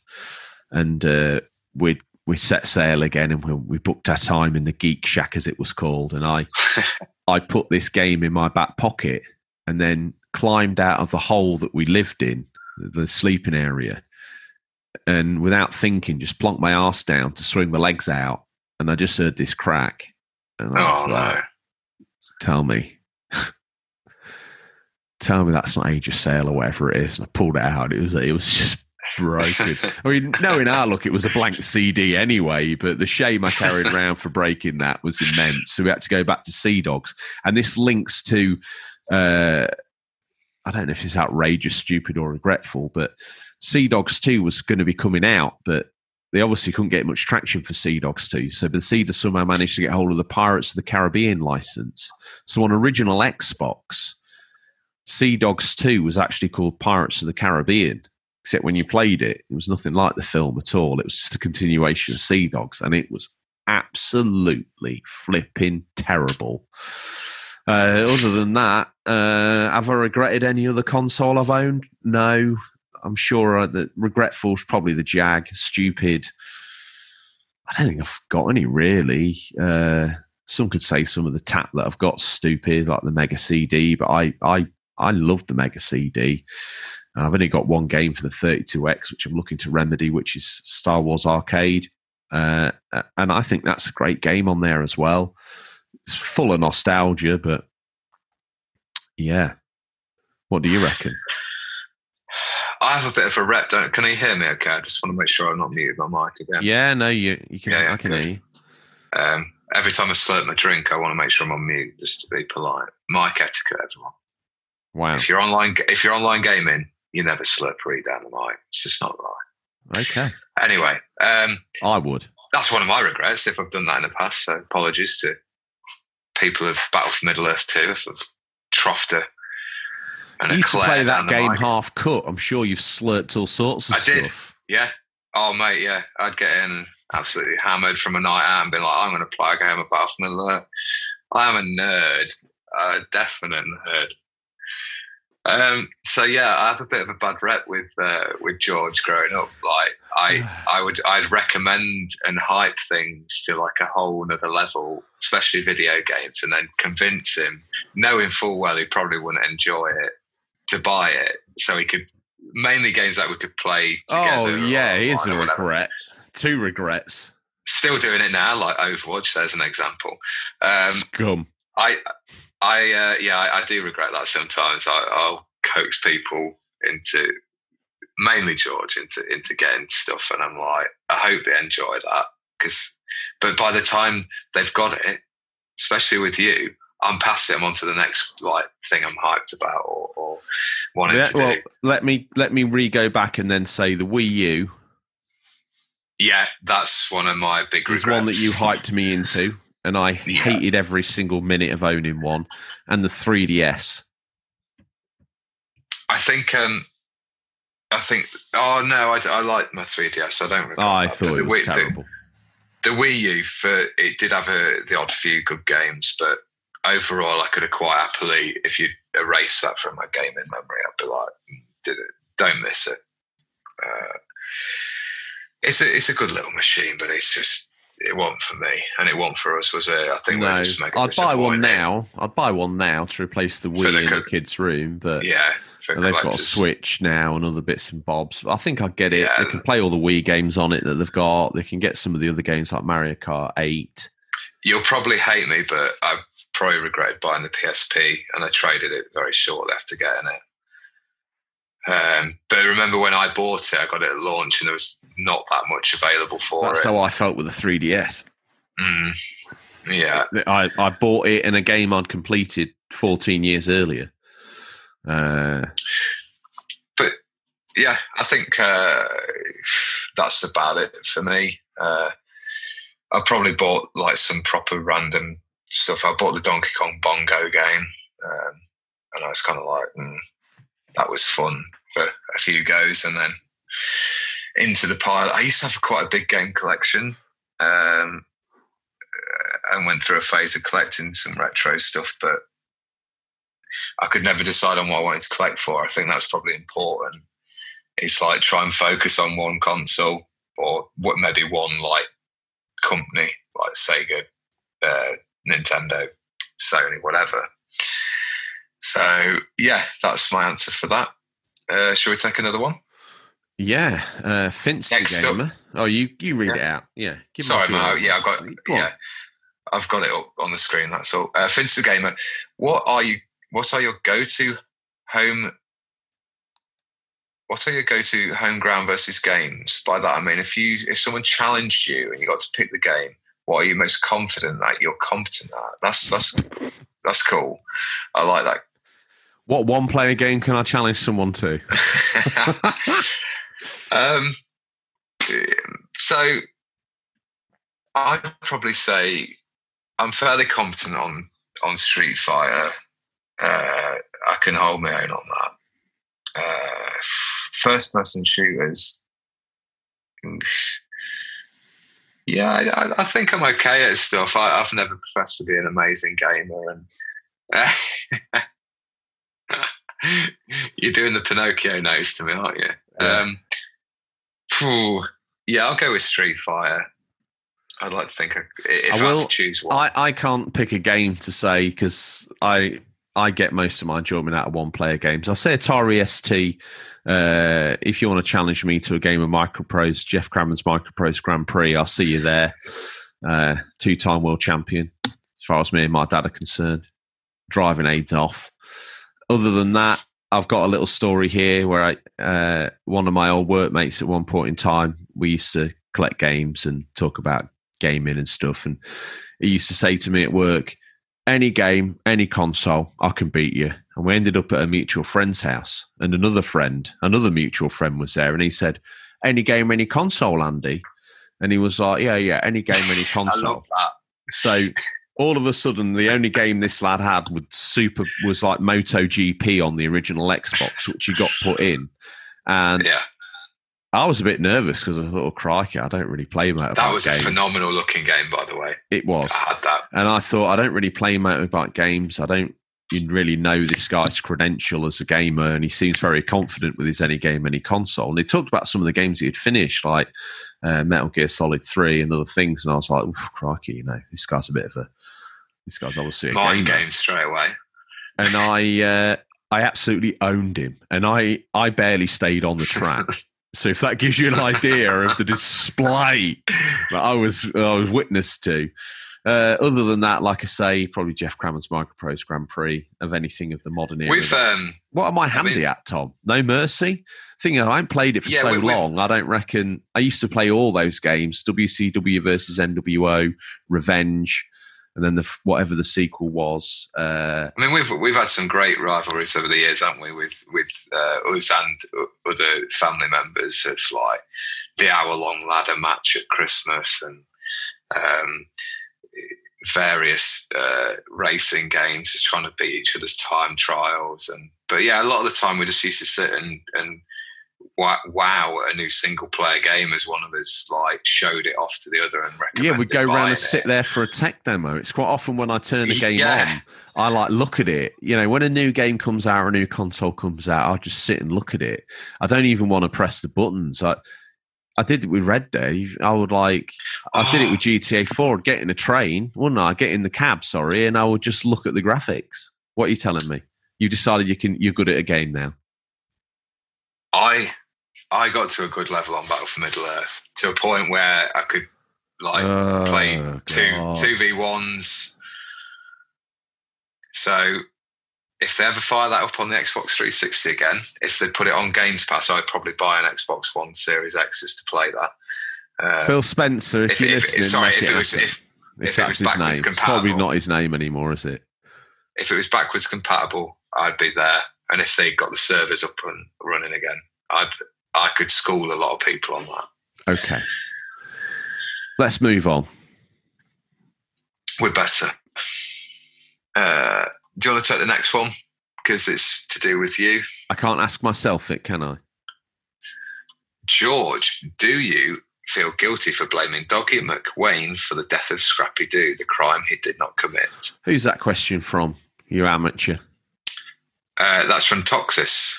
Okay, Toxis. No, I don't feel any guilt. My in-game Minecraft persona might feel some guilt. I do feel a little bit guilty, but it was only watching it back that I realised I just clipped him. It must have been a pixel, by the way. Must have just been a half a pixel clip that started the domino-like effect that knocked Doggy McWayne into Scrappy Doo. Sorry. It's another stake in the ground, I'm sure, before I finish the game, unless I keep them all trapped in a room to keep them safe, Toxis. There'll be quite a few more. But I hope not, because I'm trying to keep everybody alive from this point forward, including myself. 0 death stream. No deaths. Yeah, there you go. Thank you for the support, Toxis. And if Tanto's listening, thank you, Tanto. Yeah, thanks for the question. We'll take, moving on, got another one from long-time listener, Dougie McBain. Oh, hang on a minute. What's it like working with me, Tom, the killer of Doggy McWayne? How do you feel about that? Well, there's a lot of Doggy McWayne noise, isn't there? Yeah. You just, I don't expect anything less. Brutal. Oh, really? I'm the nice guy at the show. You are. Yeah, so imagine how bad I am. There you go. Dougie McBain, who is your favourite game designer? The two that springs to my mind are Yu Suzuki and Hideo Kojima. John, need to go first? No, I'll answer that. I mean, I would agree with you. I mean, Yu Suzuki, Hideo Kojima. I'd throw in Shigeru Miyamoto as well. I think we've all had. Yeah. I mean, the last game that touched me by any one of those was Hideo Kojima with Death Stranding. I mean, it's been a while since Yu Suzuki touched me. Shenmue 3, I need to go back and grind through that, and I will, and get it finished. But, that hasn't touched me. The last game that Shigeru Miyamoto was involved in that touched me was Ocarina, which is now getting to be a 20-year-old game. So Hideo Kojima seems to have the higher hit rate as far as that's concerned. I'd also like to throw a shout out to a game that I really got into when it launched on original Xbox was Bethesda's Morrowind. I thought that was great. It's probably my favourite Elder Scrolls out of all of them. And to that effect, I'd quite loosely throw Todd Howard. I know there's a lot of other people involved, but I think when Fallout first launched as well, Fallout 3, that had a significant impact on me as well. That was an incredible game and a hark back to how I felt, more to the Morrowind style. I certainly enjoyed it more. Other than that, there aren't really any standouts for me. Like I say, I think Hideo Kojima's legacy is probably slightly cleaner as regards to more adult content. Although Yu Suzuki, he's made some absolutely belting games, original 80s games, Outrun and all those classics that we all grew up with. And then in some people's eyes, and probably mine as well, at the time, a real crowning jewel. It's a bit of a Marmite game, but Shenmue. If you could take a time machine back to 1999 or 2000 and said to me, what's the best game? My answer would be Shenmue. Absolutely no question of a doubt.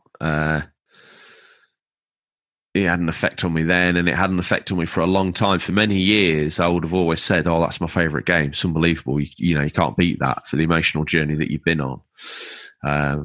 It's a bit wooden now, admittedly, but yeah. So I think those three names, they need to be at the forefront of everybody's mind as far as game design is concerned.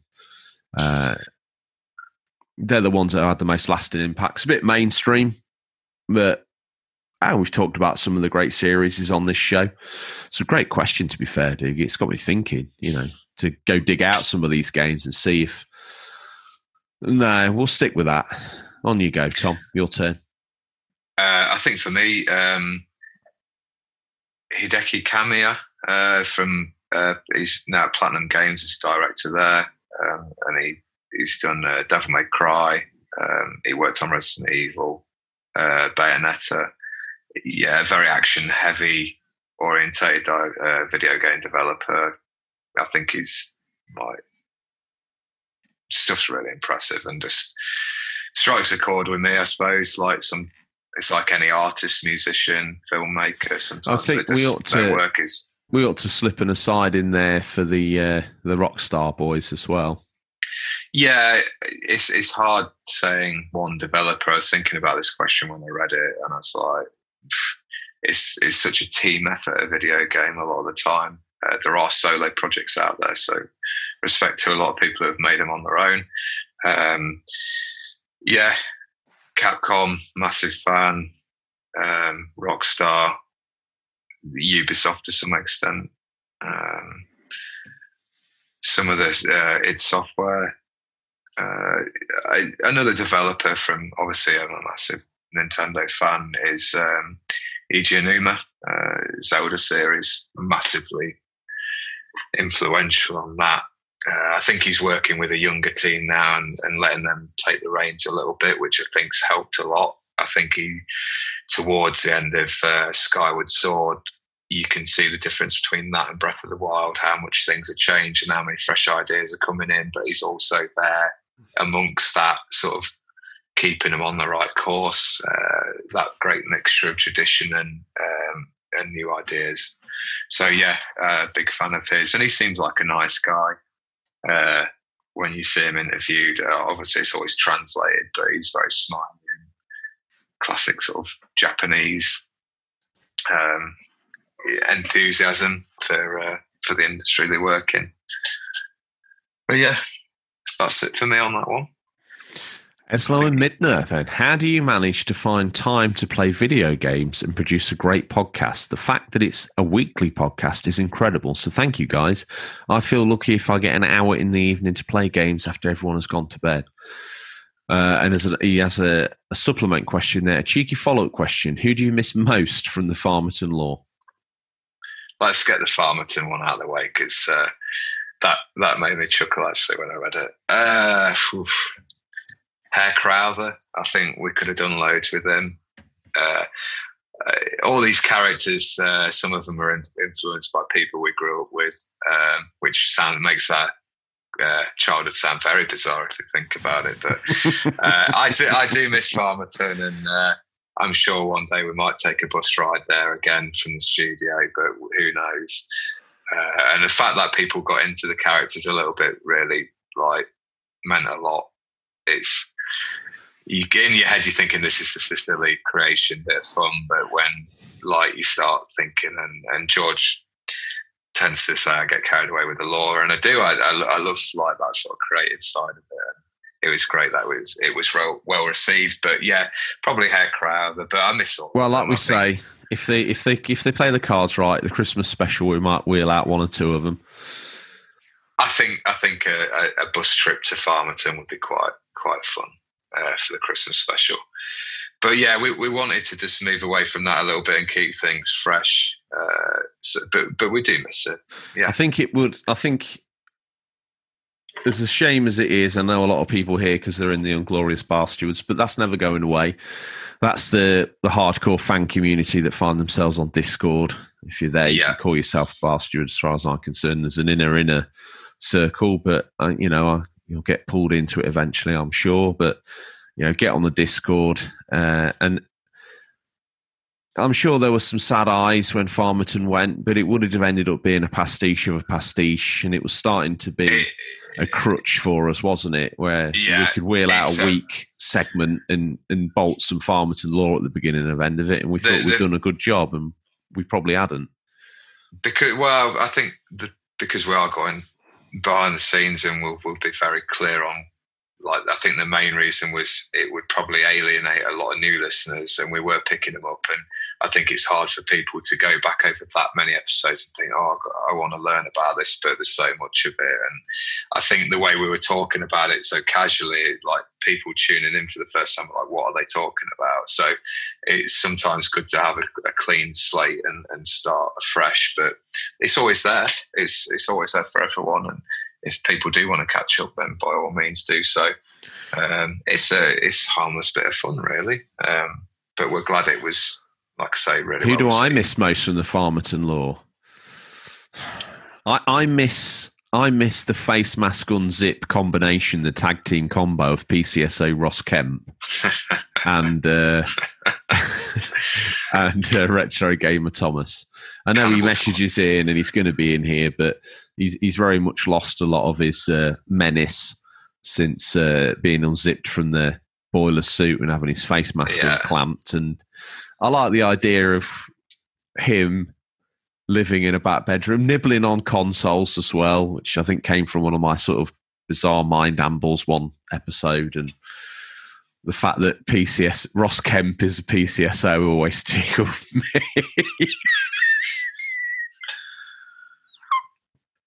Oh, mate, yeah, that's pretty fun.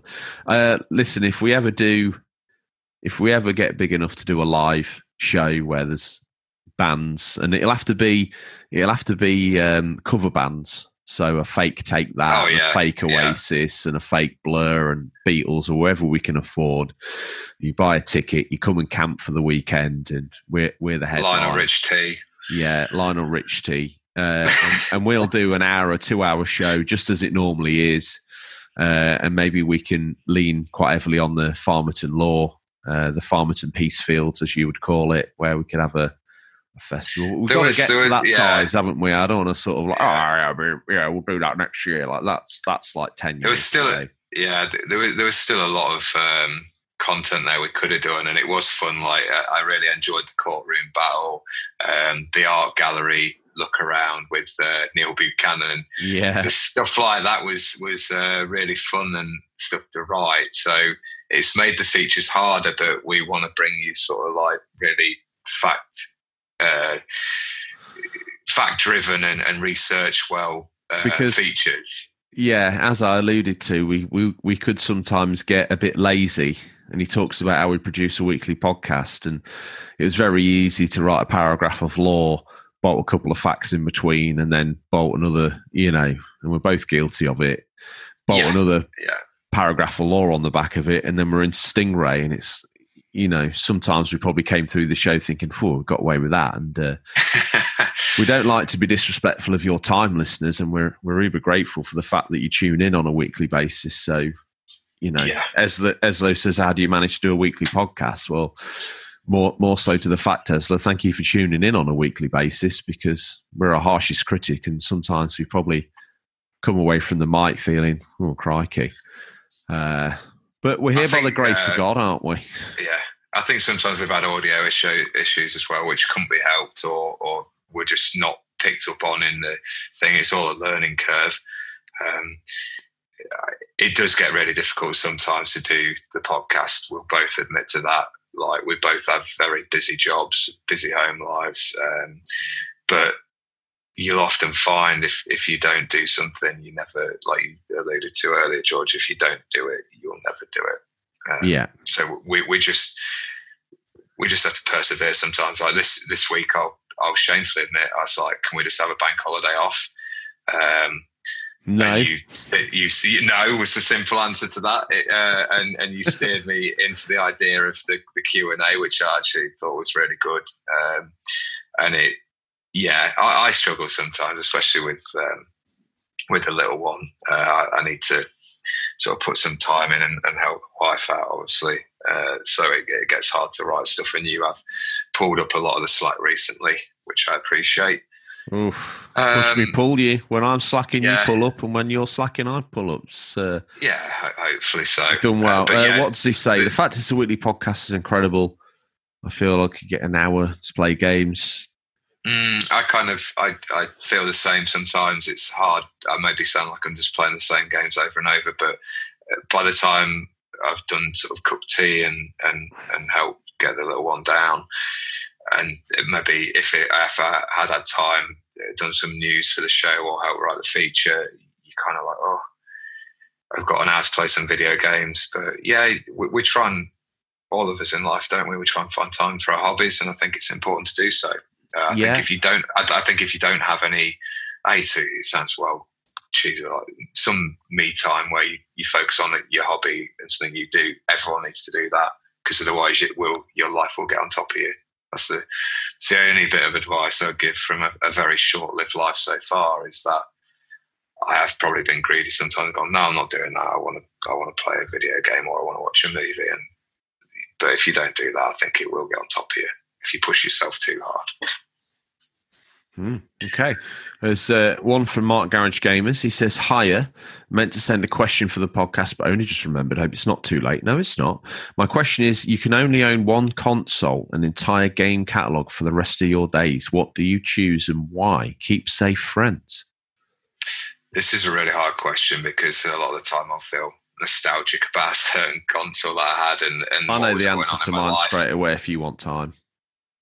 No, I'm just going to probably say the GameCube or the Xbox 360. I think if I had to choose, I'd go 360 because it had the online capabilities. And I think the vast library of games. Which should be dead to you now. Yeah, they would. But if we're going like saying, right, there you go, take away the fact of like anything coming in the future or whatever. I think if you take the current generation out of the equation, because I'd always go with the latest one. I would. True. I'm not. Well, they know that, don't they? They know. Yeah, that. yeah. I think a lot of the listeners agree as well. I'd go 360. Mine's a toss-up between. You got to choose one. I chose well, one. I'm tossing up now, and I'll decide before the end. Okay. Much like you with the 360, I've fallen in love with some of the PS3s. It was absolutely berated at launch, and it had a little bit of a rough life, but they managed to turn it round in the end. Some of the games I've enjoyed on there, like Yakuza and whatnot, and some of the hidden gems I've found have been absolutely first class. But the flip side of that coin, there's the Sega Dreamcast logo. And I've always said this, there's something about the blue, the white writing, or the logo on that blue. A great range of games. Everything covered. And to a good standard as well. The Dreamcast was one of those eras where the games still hold up to this day. Like I said to you, I've been playing NBA 2K, and it looks still like they've not got sweat, but it looks totally passable. Like when I played the NBA on the PlayStation 1, it was a bunch of badly arranged brown polygons or triangles, as the PlayStation 1 renders. But by the time the Dreamcast rolled around, things were looking really good. And it's got Metropolis on it. It's got Shenmue on it. It's got a whole host of awesome, Sega arcade games. So I would say I've flipped the coin in the air. I've caught it, turned it over. There's a Dreamcast PAL blue circle, concentric circle looking at me. Dreamcast. Good choice. Who we got next? It's the last question. It's the last question, personalised to you. It is. But I want to answer this one as well, if I may be so bold, Sir Gamer Thomas. Of course you can. Okay, you asked, but you better ask the question first. So Retro Gamer Thomas says, Retro Gamer Thomas says to Tom, it's a mouthful, wasn't it? Although you've had a lot of consoles in the past, do you ever regret selling them or trading in? I know you're not really into retro. He's covered every corner for you not to be able to escape out of, hasn't he, here? Every door and avenue is shut. He's chasing the chicken out the house. He didn't want it in the dining room. He didn't want it in the kitchen. He wants it out the hall and out the door. He says, do you ever regret selling them or trading in? I know you're not really into retro. Shut that door as well. But do you ever think, I'd love to play through that again and wish you hadn't sold it? Maybe just have a little collection of your all-time faves you could have a blast on every now and then. Now, I'm not going to say I regret this because I'll get in a lot of trouble, but I miss my GameCube and the full collection I had for it because it'd be worth a lot of money now as well. I'll tell you how I ended up coming to sell that though, and I do feel like I definitely have my pants pulled down on this one. I was with the girlfriend who is now the wife, and we'd only just started dating. And I'll give some advice here that I wish I'd have had. Don't believe people who say, treat them mean, keep them keen, because it really didn't work. And I was sort of not being very social on the messaging each other, and I hadn't spoke to her in a couple of days, and I got a sort of text like, hi Tom, it's your girlfriend here in case you've forgotten me. And I felt immediately guilty and I thought, yeah, that's really poor advice. If you like someone, you should just say. And if you want to speak to them, you should just do it. So never follow that crappy advice. Oh, God, sorry. PG podcast. Leave it in, Phil. It's part of the emotional story. Yeah, just never follow advice like that. It's usually said by someone who doesn't know what they're talking about. So I thought, I better get someone to say sorry. So I was a bit sort of low on money at the time. I was like, I've got a load of GameCube stuff under the bed. I'll take that down the local CEX and see what I can get. And I think I've told the story about how their eyes lit up and they were very excited to take my GameCube collection and console away. That same person, I think, also eyes lit up when I took in some. I didn't have a Saturn at the time, but I had some games hanging around from when I had a Saturn before. Yeah, and I thought, well, I'll probably not rebuy a Saturn. I'll get rid of these, and on stalk. So yeah, I'll take these. I'll take these in. I'll take these in. Yeah, no one else will want them, but I can take them off your hands. Anyway, so I sold all that, got some cash, went and bought the wife some, I think, flowers, chocolates, jewellery, whatever. And yeah, it's a shame because that'd have been a really nice collection to show to my boy. I mean, maybe they wouldn't be interested. I don't know how you sort of older guys who have got sort of reasonably older children, how they've received retro or how they look at it. But mine loves it. Yeah, that's what I mean. I think it'd have been nice to have for that reason, and also just a really solid, pretty much covering all the bases collection. So that would be one for me, Retro Gamer Twice. It's a great question. I definitely have the GameCube back. Was there another part to that question? I just want to make sure I got that all No, that's it. You answered it eloquently. Thank you. Yeah, cheers for the question and the input as always. Mine, I've mentioned it before. I remember getting rid of the SNES. I tell you, I've confessed to this a couple of times. I think maybe in the Discord. I had a friend who it was in that sort of in between time before the PS1 had come out, and before as the SNES was sort of slowly fading into insignificance. And he bought a Panasonic 3DO, and he had Return Fire, which was this sort of war game set to a classical soundtrack, and it was the first time I'd ever heard a CD soundtrack on a game. And it was like, oh my God, this is amazing. So I never owned one, but I'd love to get, and they're expensive now, a PAL 3DO. And I would go get the full set. As for games that I'd sold, I'd love to have some of my consoles that I had as a kid growing up, or as a teenager that I traded. There's only one that I've got a loose thread to pull on. And when I did, that I'd sold a PlayStation 1 to someone back in the day, and I pulled on the thread to try and start getting it back, and it's like, yeah, I think I sold it to someone at a car boot, and it's like, oh. I'm really, I was very envious of your Mega Drive collection when you started collecting that. It brought back a lot of memories, and I'd love to have all those. I think the cases are probably the best game cases made. The best console followed by the Dreamcast as well. Yeah, is Mega Drive, because they're bulletproof, those cases. Yeah. If you collect for the SNES, you carts only, unless you're mental. I mean, I've got a few boxed SNES games. I've got Super Star Wars. I think I've got Mario All Stars, maybe. I haven't pulled the Nintendo stuff out in a while, but yeah, not many. Mainly loose carts. And then I look back at all the stuff I had, and it was just mint sides, corners, the whole bag of tricks. Anyway, we finished reminiscing. Really good. You enjoyed that? I did. Thanks again for everyone's questions. It means a lot because we're a bit concerned whether we would get anything from that. And maybe we'll do another one of those probably in a year's time. Yeah, towards like a year's time or towards the end of this year.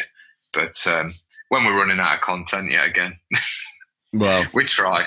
Don't you dare. Well, Tom, we reminisce, and with that, I do believe he's been trying to hawk off the last of the Farmerton merch. Yeah, so he's got Funko Pomps. He's got a boot full of Ponsonbury T-shirts. He's got, and it's all knockoff. It's all knockoff, unofficial controller stuff. If you want the proper stuff, you got to go through Adam the Artist. If you want the knockoff stuff, you got to speak to Stingray. It's time for a peek. What you got to tell me? Come on, get the law out one last time. Write some law. I can't help it.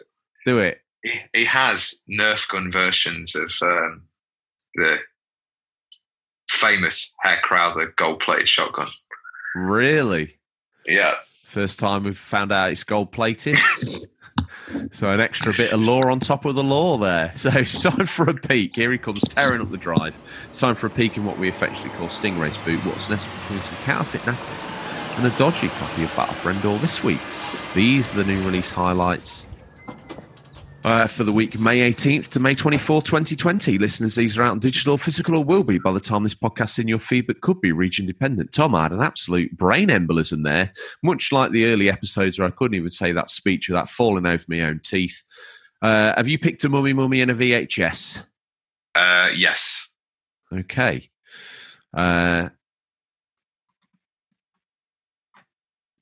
Okay. Well, do you want to start? Yeah, I'll go first.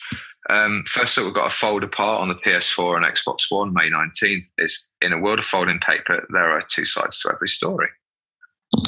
A simple one there. I've not seen much about that. What we got next? Golf with your friends. It's PS4, Xbox One, and Switch, May 19th. Why have friends if not to play golf with your friends? Nothing is out of bounds as you take on courses filled with fast-paced, exciting, simultaneous mini-golf action for up to 12 players.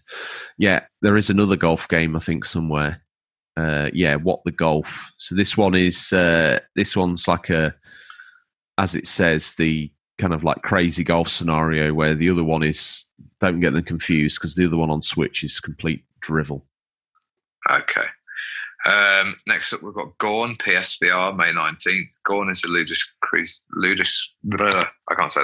violent VR gladiator simulator made by Free Lives, the developers of Broforce and Gentile Jousting. Yeah, this one looks all right, to be fair. It's had its moments on YouTube, I think. Plenty. Do you think that and sort of Iron Man are going to be the sort of tail end of PSVR 1 and we're going to see a rehash of a PSVR headset 2 to go to PS5? I'd be devastated if Gorn was one of the last highlights of that. I really would. Yeah. But, what's next? Warhammer. This is your game. Yeah. Warhammer 40,000 Mechanus on Switch, May 19th. Take control of the most technologically advanced army in the Imperium, the Adeptus Mechanicus. The very decision will weigh heavily on the outcome of the mission in this turn-based tactical game. Turn-based tactical? Oh my Get goodness. on it, exactly. You need to be all over that, that's for sure. Yeah. Well, I'm all over this next one because this is my Mummy next. Is it? Release? Yeah. I had this originally. I might even pick it up again if the price drops because I'd probably only play it through a couple of times. The Wonderful 101 remastered, available on the PC, the PS4 and Switch. US digital May 19th, EU digital May 22nd. You bagged yourself an exclusive over there in sunny USSA. USSA? What's that? I'd recommend to anyone who didn't have this. Not a lot of people have played it because it was on the Wii U, but it's a brilliant little action game from Platinum Studios, and it's a very different take on the sort of genre. Here's the gist of it: a team of heroes from around the world must unite to protect the Earth from vicious alien invaders. This band of 100 wonderful ones work together using their fantastic abilities to create a variety of forms, whether it be a giant fist, a sharp blade. They'll use their wits and powers to overcome the enemy pitfalls and perils. And the final member of the team of this courageous heroes is you. So the controls, I think, have been transferred to the analog sticks to create the shapes you need to perform. You basically have, I think, 6 or 7 key heroes who have the different abilities. So you've got sword, gun. I think there's like a mace. There's a few others I can't remember. But the rest are made up by people you recruit around the world, like little characters running around. But it's very fun little game, that. And I'd recommend it if you're into your sort of Devil May Cry's, Bayonettas, Ninja Gaiden, anything action-based. It's a bit more family friendly. It's like Fisher Price is my first action game, but it's hard. It's not easy. So it's just the design style is a little bit more younger based. Okay. Well, next up out the boot, Crucible on PC, May 20th. Crucible is a free-to-play team-based PvP action shooter driven by the choices you make. Ah, very good. Neversong on the PC, May 20th. Once upon a time, there was a little boy named Pete who slept peacefully in a coma. When he opened his eyes, he found himself in a nightmare. Ooh. Aqualungers, PC, May 21st. Who will prevail? The swift or the cunning? Take what's yours while giving them what they deserve. Next up, Monster Train PC, May 21st. Monster Train is a strategic roguelike deck building game with a twist. Set on a train to hell, you'll use tactical decisions making to defend multiple vertical battlegrounds. With real-time competitive multiplayer and endless replayability, Monster Train is always on time. That looked quite good when we were putting together the new releases. I think if that was on Switch, that would probably go over big time. I know there's lots of PC players out there, but what we got next? This one also piqued my interest. This looks quite an awful lot of fun. Red Wings, Aces of the Sky on Switch, May 21st. They'd have been ahead of their time if they're Aces on the Switch. Accompany the legendary Red Baron and Cheap Death on your way to victory. Conquer the skies of the Great War. Pilot legendary warplanes and witness aerial dogfights in the breakthrough stage of the history of flight. So this is the bad golf game, apparently. What the golf on the Switch, May 21st. Well, it's just a bit out there. Oh, okay. So it's not bad. It's just got a wackier style than the more. The other one looks like to be more fun. This one, you use 1 minute I was seeing them use it like a cow as a. It looks like it looks like the sort of game that the people who make Goat Simulator would make. Okay. What the golf? The golf game for people who hate golf, made by people who know nothing about golf. This game will make you a better golf player. It's that sort of claim I make for my streams. It's on Switch as well, so yeah, I thought it was going to be a Steam game, but it's probably on Steam as well. Do you want to take this next one? Because the next one's My Mummy. Okay. Juho Jotai. Think You Can and the NB Kozani Civil War. Now's your chance to play this entry level. What's that? Danmaku game? Yeah, good luck with that. May 22nd PC.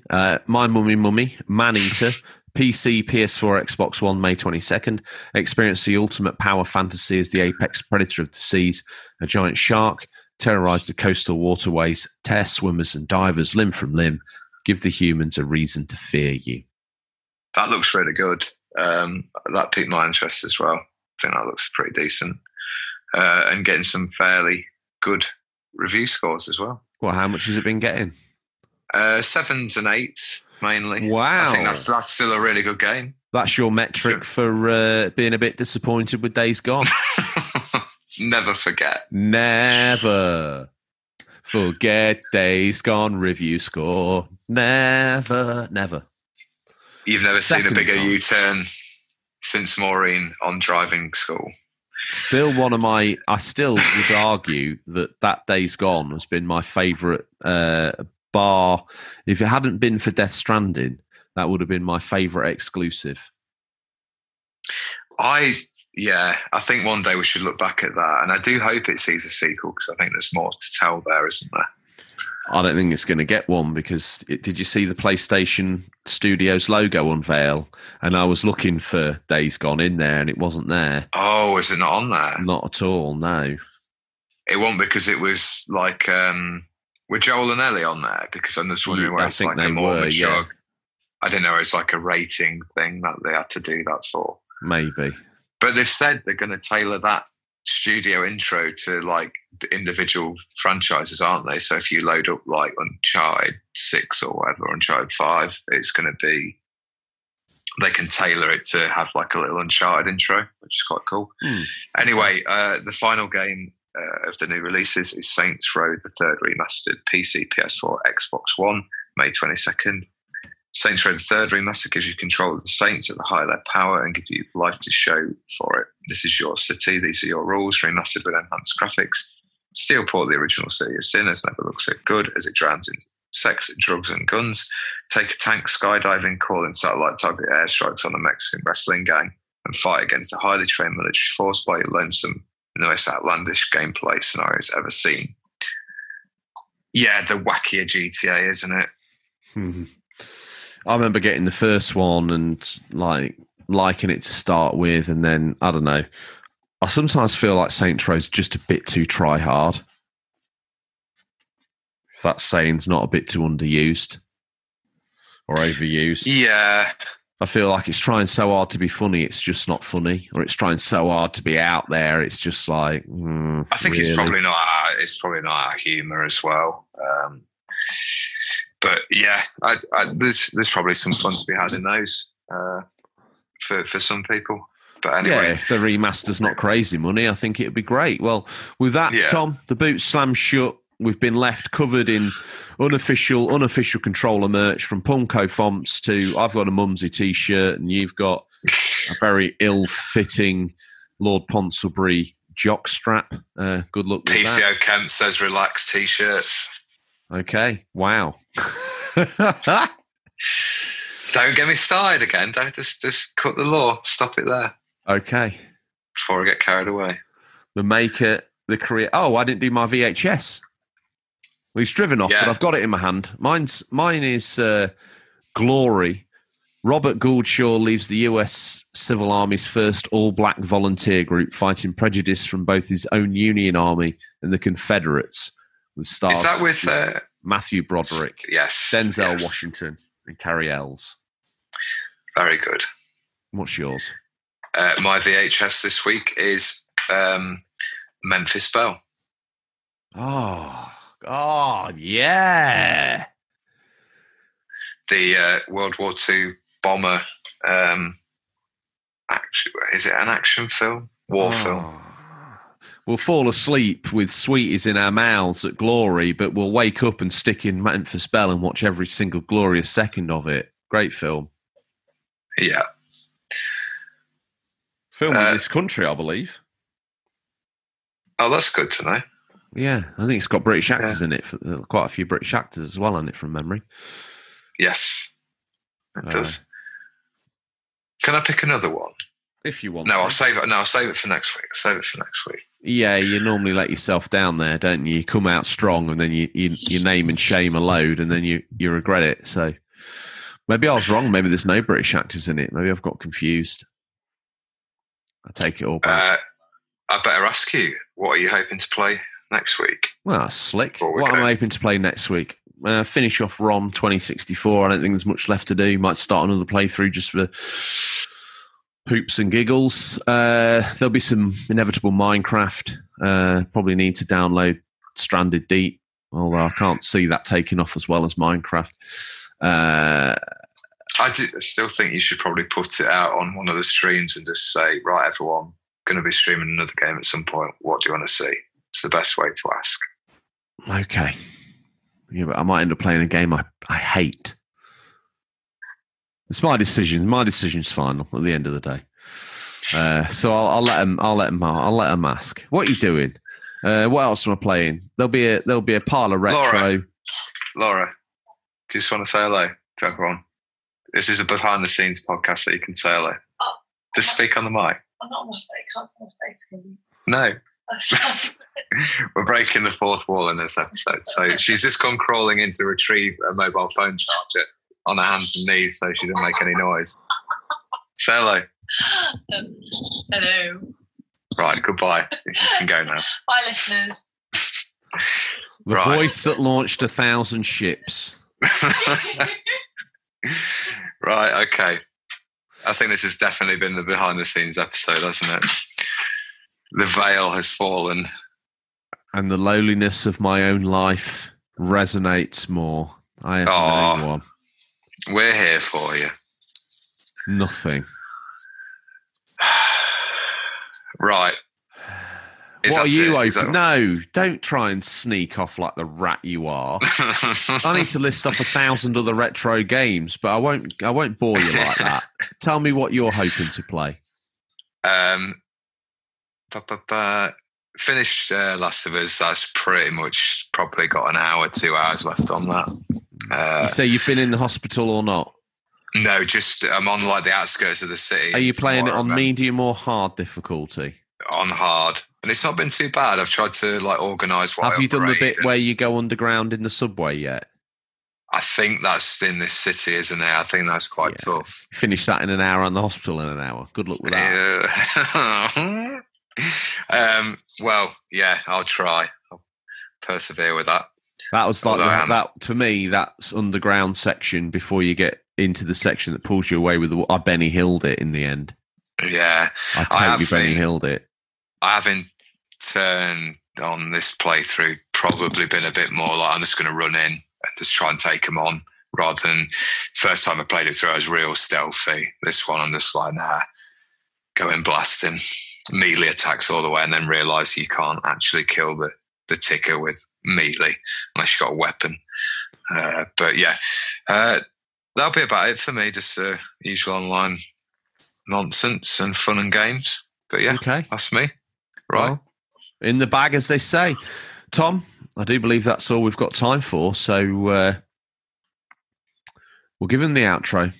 That's all we have time for. Thank you this week. As listeners, as always, thank you for your time. We look forward to the pleasure of speaking to you again next week. Until then, there's nothing wrong with being given the unofficial controller. Remember, it's what you do with it that counts. See you, Tom. See you, mate.